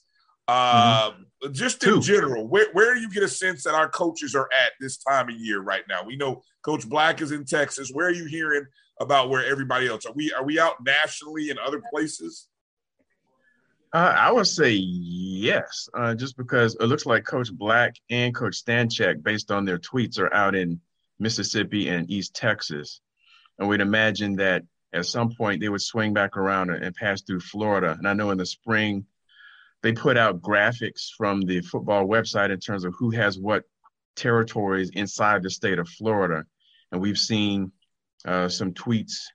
I think Coach Dan Lemke tweeted something that implied he was down in his area, which I think is Southwest Florida. And I believe that they passed through the Tampa area last week, because there was a tweet from Tampa Tech. The Tampa Bay Tech head coach, like literally like an hour or two ahead of that. I guess they were at another school in the Tampa area, and he said, swing through here. And then later that afternoon, he posted a tweet, thanks for FAMU football swinging through. And they're in the state championship game for, I believe, either Class 7A or Class 8A. So it was good to see that we're tapping into that. I'm still trying to get a feel for who's responsible for what. So I think things shifted around a little bit. But I think Coach Black is also responsible for the Atlanta area. My understanding as Coach Tucker, maybe, I'm assuming, sharing responsibility in the Big Bend area. And so I'm not sure how, and it looks like Coach Patterson is responsible for the Orlando, Orange County area and somewhere around there. So it still remains to be seen. I'm trying to figure out, and they haven't pushed out any graphics for everybody. Like when Coach Stanchek came in, I didn't see one for him. We already know Coach Barassa and Coach Roll are down there in the bottom. So they're kind of established. And I think Coach Smith is responsible for Taylor County and also North Broward and some other areas. But I'm thinking that Coach Simmons might be going more national, or might be like the closer, like I used to think Bobby Bowden does, especially if Coach Tucker's taken over the Big Bend area, at least sharing it with him. Because some of the recruits that we've seen offers from over this past summer, this past year, that are way outside of our area, like a guy from Louisiana, a defensive tackle from Nevada, a couple guys, and they don't always consistently give out shout outs as to who recruited them or who made the offer. But it seems like more often than not, Coach Simmons is the name listed. So he might be doing more of a national thing and closing the deal. So we'll have to see how that works out. Well, with Simmons just being out in Nevada this past week, that's kind of interesting. I got to imagine, he's on the West Coast. I would imagine that there might be a stop or two out in that region, seeing as how he's out that way, Might be. And actually the guy that we offered, I think he's committed to Oregon. Don't know if he's wavering now that Oregon's coach has now gone to Miami, if he's committed to the school, if he's committed to the coach, or now if he's open. He's a 3-star defensive tackle out in Nevada. Okay. Let me go to the depth chart here for a second, because some interesting points. By my math, your depth chart in terms of departing players would leave us with 6 on offense, 5 on defense. Some interesting names that I see here. Now, Kofi, help me out now, because now, Marcus, you got Xavier as a departing player, but I don't know if it was Kofi or Kelvin. One of you two, I thought, had thought that Xavier was coming back. He is. Both of us. Coach Simmons. Yeah, Coach Simmons mentioned that in one of his interviews. So that's the thing. I was looking at that, and I marked it up based on their classification, because I'm still trying to work through this COVID year, how that works. And I wasn't sure what year he came in, so I didn't know if he exhausted all of his eligibility for playing time. So, it sounds like Xavier Smith is coming back. But everybody else, I think on offense, I think they're pretty much – we're losing 3-4 offensive linemen. Right. We know Chad Hunter is probably gone, most likely, and Bishop Bond is gone. So, those are some names that bubble to the top in terms of productivity and awareness in the Rattler Nation. It looks like Xavier would probably have to be a grad student. I'm assuming since he's a redshirt senior. I'm sure he's getting his degree, undergrad, and I'm sure he had to kind of find a grad program to get enrolled in. Defensive side of the ball, though, I'm kind of curious about the bowlers. I didn't know that. Well, you got one's a redshirt senior, one's a grad. All eligibility's gone with the BJ? bowlers. Yeah, I'm not sure. No. Once again, the red shirt. I mean, the COVID thing. You have to double check and see what year he came in, because he transferred in from Mercer. So, and I don't know to what degree in terms of his red shirting, because I didn't do a lot of digging on his pre-FAMU arrival or pre-FAMU career. So he may be coming back as well. Now, the other bowler, we actually recruited him in 2019, Kendall, the young man that hurt his elbow in the, I believe it was the Arkansas Pine Bluff game. Yeah. So he's got a couple years left. BJ is listed as a junior and Kendall is listed as a sophomore. Okay. So we got 1 million. Yeah. So by that count, then that would leave about 3, 4, 5, probably six returners. And most notably, the biggest omissions would have to be in the linebacker core, where we lose both the middle and the strong side linebackers. Of course, our defensive ends. Well, we lose both Williams on that end, on that defensive end, and so and of course we use Marquise and Antoine Collier. But I mean, there are guys who've been sitting back in the waiting room for a couple years now that'll get their shot. One other question I had was Ronaldo Flowers. I think he got hurt in the first game against Miami. I mean, in Miami, in Jackson State. So I don't know what his classification was or is, and if he either gets a medical red shirt or if he wants to even come back. So that's another variable in terms of the defensive end rotation. And he was preseason all SWAC first team, so they thought enough of him to put him on the preseason team, and then he got hurt in the first game. Mm-hmm. All right, let's take a short break. Come back. Let's get into the players who have already committed, who we've offered, and kind of get into maybe talking a little bit about what the transfer portal is looking like for FAMU. We'll be back on the other side. You're watching the O&G Strike Zone. Shop Velvet Online Women's Boutique to spice up your closet with trendy, unique looks. We have fashionable and chic looks at very affordable prices. Velvet Boutique offers free shipping all year long on all orders. Shop online at www.melvetboutique.com. That's www.melvetboutique.com. Like us on Facebook and follow us on Instagram. Shop Velvet Online Women's Boutique. This is Carlos Brown, letting you know that we're on the move. You can now catch the Carlos Brown Show beginning this July on the Black College Sports Network each and every Saturday from 11 to 1 Eastern Time. That's 10 to 12 Central Time. Same time, new place. On Facebook at the Carlos Brown Show and Black College Sports Network. Online at www.mybcsn.net and on the BCSN app available on Google Play and the Apple App Store. Sugar Chateau Desserts is a specialty bakery located in the Charlotte, North Carolina metro area. We will create delicious and one-of-a-kind treats for any occasion. Sugar Chateau is currently shipping cakes in a jar, offering a variety of different flavors in a single-serve container that can help you celebrate in accordance with social distancing. Place your orders today by calling 803-526-7895 or visiting sugarchateaudesserts.com. The Cuvée Group is a Florida-based marketing and training consulting firm. We help businesses communicate to their target audience and engage them in conversation. We also help to expand their audiences, which will ultimately result in growth for those organizations. In addition to being a certified constant contact specialist, my colleagues and I are also certified in John Maxwell Leadership Principles. We use these proven principles to conduct workshops, training, and private coaching sessions for individuals and companies looking to take things to the next level. Contact us to schedule a free consultation. Issues today, don't delay, call Cuvée. This is Ryan.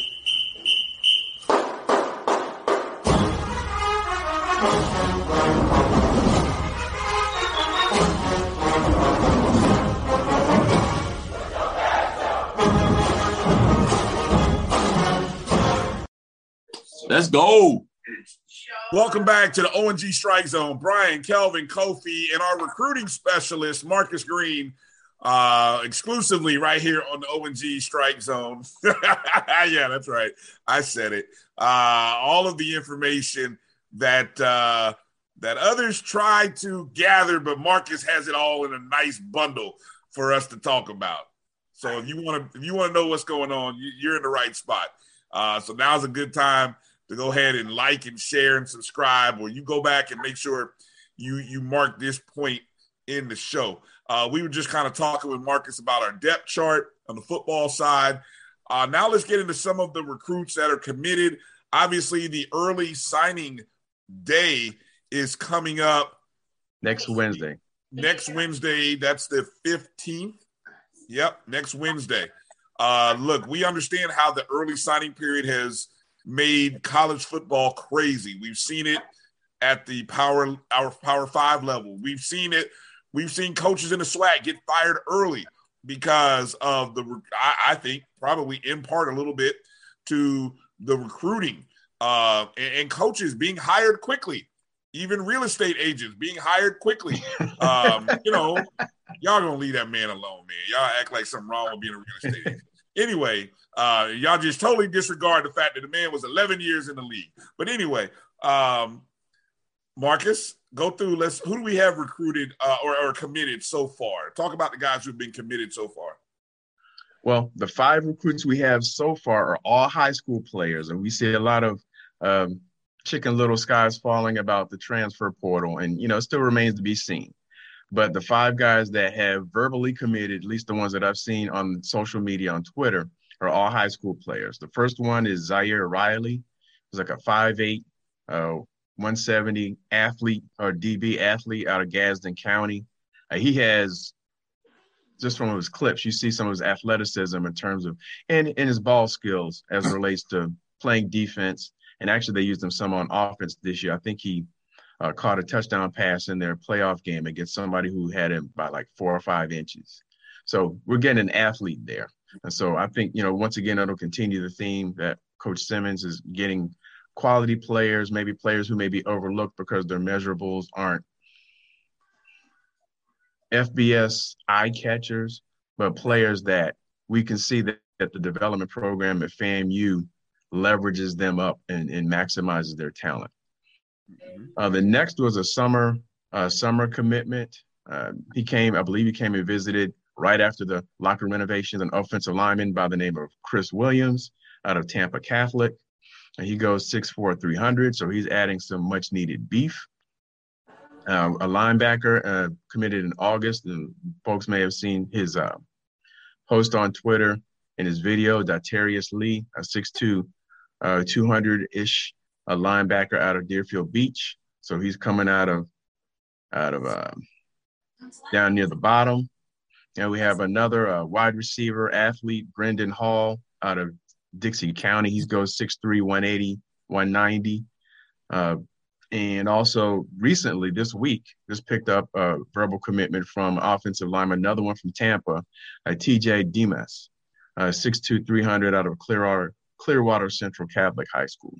So now all of our verbals are for high school students. So we're not abandoning high school. So we're not going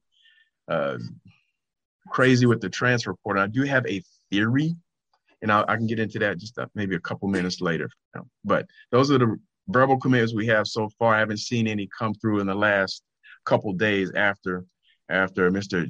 Demas made a verbal commitment. What are the openings? How many spots do you think? And I know there was an exemption, the NCAA offering an exemption because of COVID. How many spots do you imagine we're looking to fill? Traditionally, I feel like it's somewhere in the 20 to 25. Could it be more this year? I don't know, because once again, the COVID year, who comes back, who's declaring, all these type things are variables. I would take a guess in my preliminary spreadsheet based on just classification of the players for this year's roster. There were 28 players that were either seniors, categorized as seniors, redshirt seniors, or graduate students. So out of those 28, if you just take a guess, say half of that, or maybe 2/3 of that. So we're looking anywhere from 14 to 21 or 21 spots. And you also have to count, dare we say it, and we've already had one player jump into the portal that, some players decide to leave or move on. So that might open another roster spot, but it doesn't necessarily mean that. We also have to figure in whether that person's on scholarship or not, whether they're a walk-on. So it may be a roster, it may be a name on the roster, but is that person actually taking up a scholarship such that it's replaceable? Or is it a player who's being funded outside of academic scholarships, so not necessarily replaced by scholarships on signing day? Okay. Let's take a look at some of the recruits that have been offered. I know this is that time of year where guys are really excited. They're getting offers. We're seeing all kinds of Twitter traffic, guys who excited, hey, thank you, so-and-so. And, what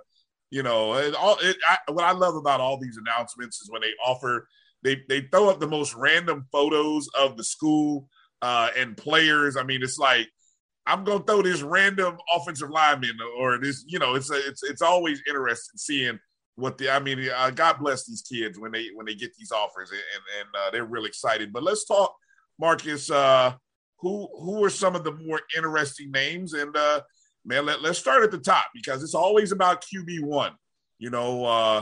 A lot of people, we anticipate having returning QB. I think next year's starter is already in-house on the roster, but anything can happen. What kind of interest has you laughing, Kelvin? I see you.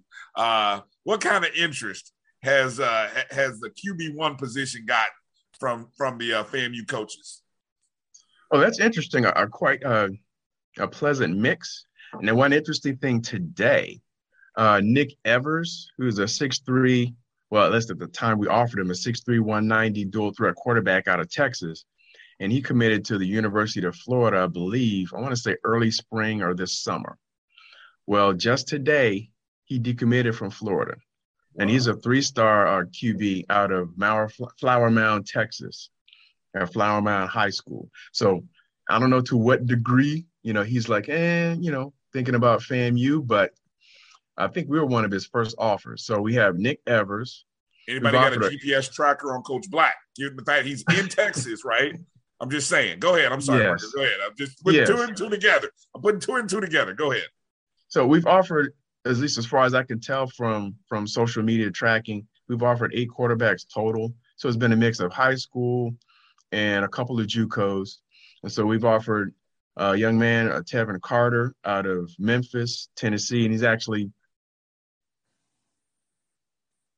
verbally committed, I believe, to the University of Memphis. Ashton Daniels out of Buford High School, Georgia. So anybody knows Georgia high school football, Buford's always like a powerhouse. I think he's committed, I want to say, to Stanford. Javar Martin, who's a physical specimen. He's like 6'5", 220 out of Newton High School in Georgia. I don't think he's committed anywhere. And I think I saw a photo or a tweet of him visiting the school, maybe during one of our games this year. So that's promising. A young man by the name of Dijon Jennings out of Reynoldsburg, Ohio. He's a dual threat as well, and saw some of his stats, put up some pretty good numbers. I don't know to what degree he's visited or where his interest lies, but that's one thing. Another young man, Byron Brown, out of Rolesville, North Carolina. We've offered him, but I think he's committed to a school in North Carolina. I want to say Western Carolina or Campbell or somewhere like that. Alonzo Barnett, another one out of North Carolina, out of Greensboro, Grimsley High School, and I believe he's committed elsewhere. And a local guy, Perry Fisher, out of Lincoln High School, I believe he's committed to Maryland. But we've offered 8 QBs for the class of 2022. So we're still checking some things out, and yet to be seen what comes up, in terms of between now and February in terms of offering QBs. And there's a slew of folks who are either jumping in the portal or decommitting. So that's another variable you have to take into account in terms of who becomes available versus who we offered earlier. Let me ask, Kelvin, Kofi, you tell me, what is the ideal quarterback for Coach Simmons look like? Because I'm honestly here saying I don't think he's had it yet. His ideal, what do you think it is, or what do you think it looks like? I think you're looking at a dual threat. That means you can do both things easily. If you look at a Lamar Jackson, he's a dual threat. He's a threat to throw, and he's a threat to run. So if you remember the Southeastern Louisiana coach's comments during the game, the way that one of the things that he said helped them defensively was knowing that McKay was not a threat to run. So because they knew that he wasn't a threat to run, they just banked on everything else, and it made the field a whole lot easier to defend. So a Lamar Jackson type, I forget the guy's, what's the quarterback's name at Florida State? What's his name? Travis. Yeah, Travis would fit in Coach Simmons' system amazingly. There are a number of, even Pass, who's at Prairie View, would fit in the system perfectly. That's what I was thinking, yeah. Somebody along those lines that has the ability to be a threat both on the ground and in the air. Okay. I just wanted to put that out there because as we're talking about these guys, Marcus, I think it's good for Rattler Nation to kind of have a visual of, and look, I mean, that's just our opinion, but I mean, based on what we've seen, I agree with you guys, 100. Let me just also say before you can say that not only is Rashawn going to be difficult to beat out, but I have the utmost confidence in the quarterback room. Those guys just have to, get a little more seasoned and experience. But it specifically, don't be shocked if one of those two freshmen that we redshirted this year. We already saw a little bit of junior. I'm interested to see the progress that that Jackson, also, because he's 6'4", he's extremely athletic, and he can throw the ball 65, 70 yards in the air. From a physical standpoint, he has the tools.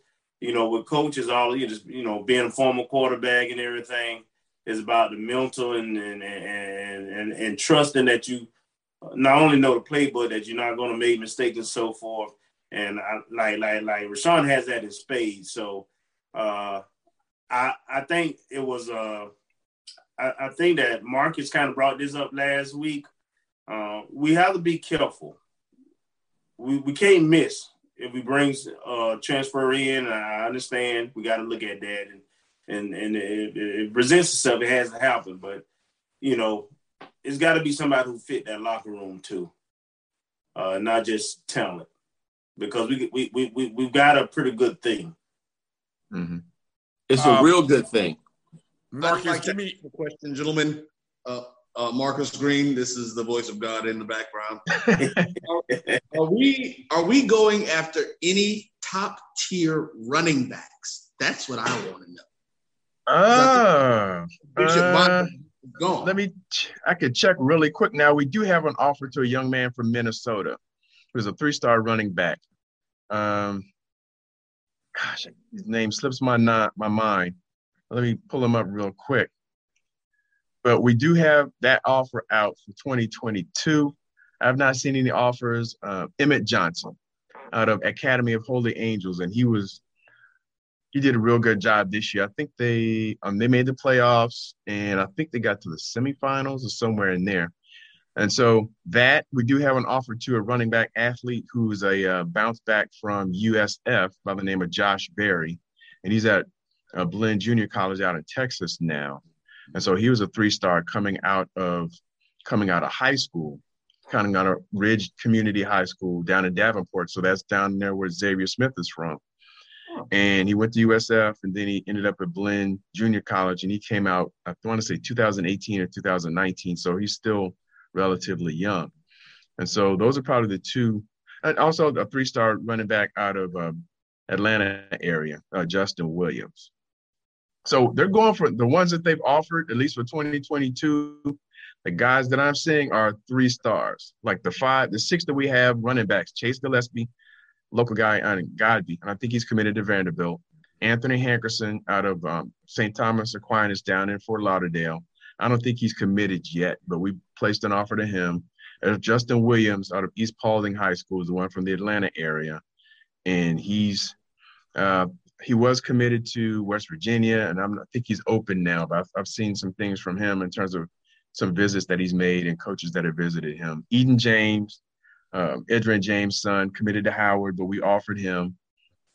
Emmett Johnson, the young man I mentioned from Minnesota, and Josh Berry, the transfer from Blinn Junior College by way of USF. So of the 6 or 7 offers, all of them came out at least 3-star rated. Somebody needs to get on that Edrin James thing, because I'm going to tell you what, if you can somehow get both of his boys, he's got one. And the reason I missed last week is because Edrin James' son was putting us to bed last Wednesday. But that boy can play. He can get a bucket whenever, wherever. If somehow somebody in Rattler Nation, there's no reason why Edge's 2 boys. I mean, look, his girls go to HBCUs. There's no reason why them boys can't come to FAMU. One in football, one in basketball. I'm just saying that now. So y'all, I'm telling you now, because the one that can ball, he can get it. He can go get a bucket anywhere he wants. And the boy who's going to Howard, well, God bless him. I don't know why he's going to Howard, but anyway, Marcus, give me a guy or two. Make a call to Teeman Sampson. Yeah, well, old Teeman, if you're watching, you need to talk to your boy Edge. I don't know why he's going up to wherever, but anyway, Marcus, give me a guy or two off these recruits that we have offered that are really interesting, including we got a guy who's making a big decision coming up this weekend, possibly. Yes, a local guy as well, played at Lincoln High School. I think he started out at Childs and then moved to Lincoln for his senior year. Michael Please, I'm not sure if I'm pronouncing his last name correctly. Love the last name. But he came out as a 3-star linebacker and went to Southern Miss, and he jumped in the portal, and he put out a tweet yesterday or day before saying he's down to his final 2, which is between us and Jackson State. And I'm starting to see that this thing is transcending just volleyball. It's volleyball, it's football. I'm trying to tell people. Yeah. It's the band. This is real. Like we're setting up, with Jackson State. Like this is going to be a battle for all the SWAC marbles. Like we're fighting for the Infinity Stones. We haven't even started with baseball, bro. Like baseball. Started with baseball and softball. Yeah. So and women's basketball. And so we got, and I think they're the defending champs of women's basketball too, I believe. I don't remember. They are. I think. Yes, they are. Yes, they are. So Please's announcement is coming up this week. He started 11 games, I think, for Southern Miss. Who else? Some of the other guys. You got a few guys there on our pre-notes. Who are some of those other guys that you find kind of really interesting that we offered? Well, I've seen over the last couple of weeks a lot of junior college offers. And just to diverge a little bit, what I believe may be a pattern or MO, especially with the advent of the early signing day, is that we may put offers out. We get high school verbal commitments, maybe put a couple offers out to JUCOs to maybe get them in by December, January, or at least get them committed to sign in February. And then when FBS teams get caught up in the transfer frenzy, and then you see who may get left at the altar, I think I've seen Coach Simmons and crew do a really good job either picking up the pieces for guys that they previously offered or for guys who may no longer have a spot coming in and getting in some 3-stars that perhaps may have, at least from a social media standpoint that I monitor, weren't really on the radar. They may have been talking to them the whole time, but in terms of the things that I track, I didn't see anything. But we're looking at couple JUCO cornerbacks, CJ Christian, and another, I guess his teammate, Major Williams. Now, Major Williams is a Florida guy, and he's at Iowa Central. I'm like, he and CJ Christian, but Major Williams actually started out at University of Virginia. He's down from Lee County, from the Fort Myers area, went up to Virginia, jumped in the portal, ended up at JUCO, and we just offered him this week. And the thing to note about both of these corners is that both of them are like 6'1", and a little taller, and, 190, 185, 190, 200, somewhere in there. So it looks like we're trying to bump up our size a little bit as it relates to our corners. Well, I was going to say that's actually pretty that's huge, because It was a deciding factor in the game with Southern Jackson State. It was a deciding factor in the game with us in Jackson State. It was a deciding factor in our game with Southeastern Louisiana. Seeing our length at that position.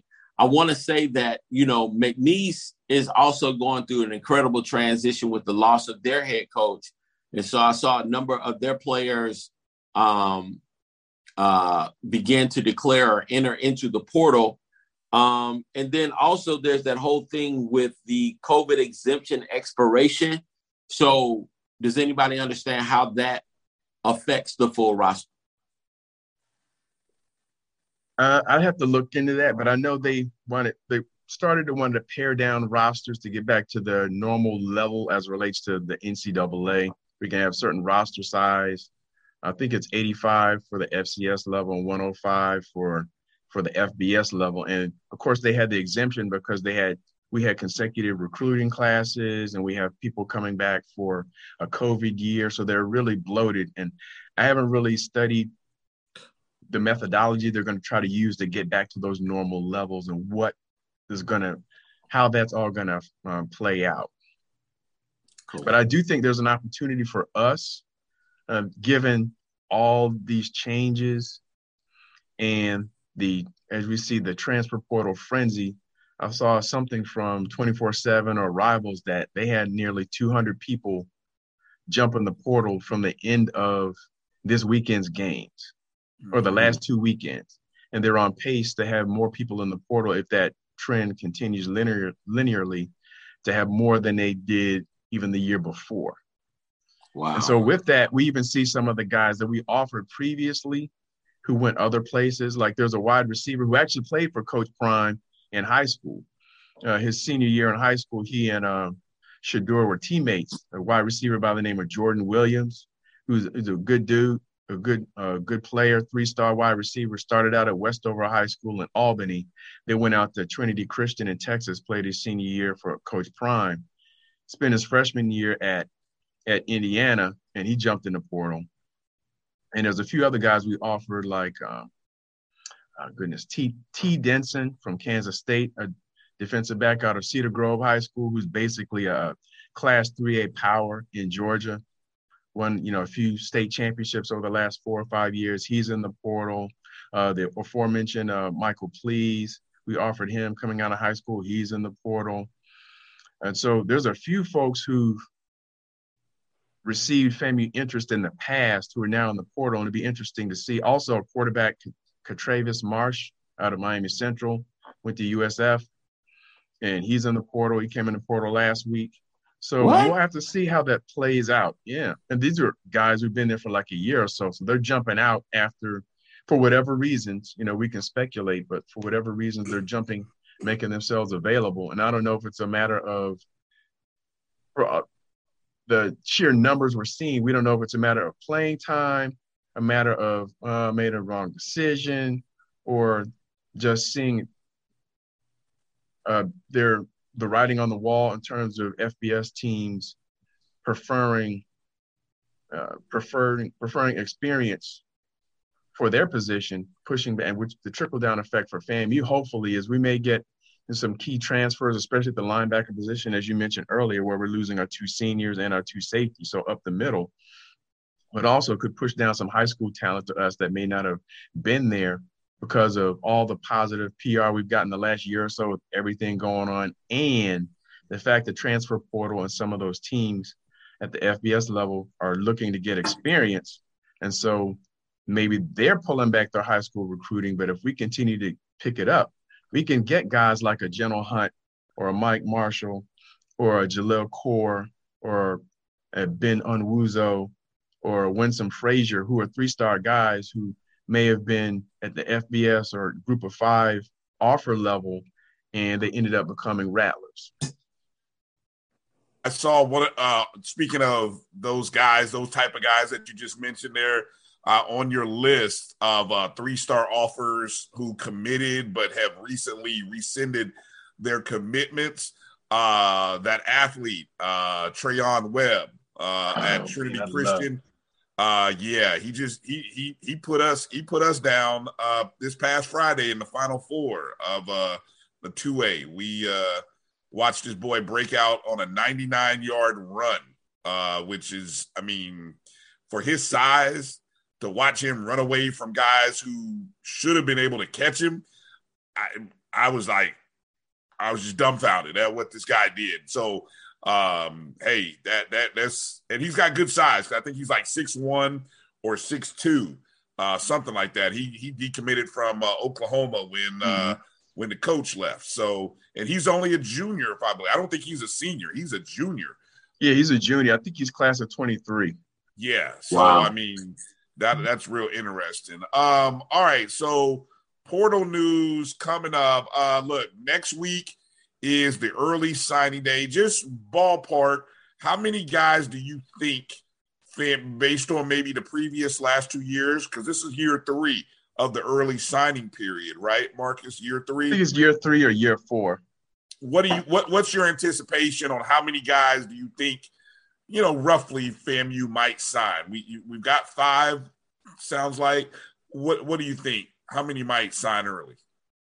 Historically, we've kind of focused on, at least under Coach Simmons, the last numbers that I've seen, we really bang it up on regular signing day in February. On early signing day, we might get 1 or 2, 3. So I don't know to what degree all the swirling changes are going to impact that. So I don't know. I'm guessing maybe 1 high school person may sign on the line if their school has a ceremony, and I'm guessing and I'm hoping at least 1 transfer or a couple of transfers, maybe 1 JUCO or 1 FBS that's going to commit. Because I think Jay Jackson Williams committed last year on the early signing day, and there was 1 other. So it was a small number. So even though it was close to Christmas, I didn't get all the presents I was hoping for on the early signing day, but they came through on the late signing day. And that's the other thing with like I mentioned before, about closing deals for guys who may have an offer rescinded from a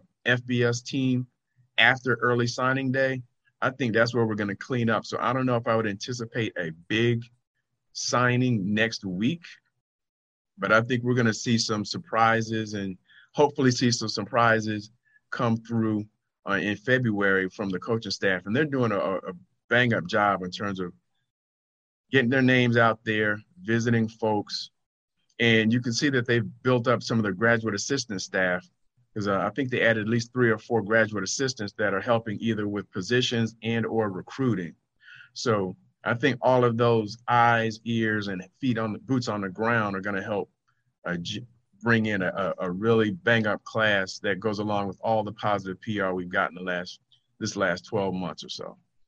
Well said. So, Rattler Nation, over the next week, as you see these recruits out there, you make sure to send them some love. Let these kids know that this is the place to be. Retweet, quote tweet, reply. Let them know. It makes a difference. It does make a difference to these kids. And I got a feeling with the fact that the JUCOs and transfers can enroll in the spring, I would not be surprised if we get, as many as 10. I mean, I may be high on that number, but I would not be surprised if we're signing 10 guys in this early signing period, and guys who can enroll in the spring and be ready for spring workouts and spring camp. That'll go a long way to getting this class ready. So maybe next week, who knows? We'll put the call out. we might have Coach Simmons. I'm not predicting, but we've been known to call, and he's been known to pick up the phone. So that's a good thing for us. So maybe we'll get Coach on and tell us a little bit about the recruits. Marcus, we're going to have Marcus back on, obviously, to see what's happening between now and next week. And that's how we'll do. We'll close out the year that way. Kelvin, any final thoughts before we close tonight's show? Yeah, I want to acknowledge a couple of Rattlers that we lost. Mr. Hagerbrook, longtime supporter, very active with the Alumni Association, where he was, as well as when he came back to Tallahassee. We lost him.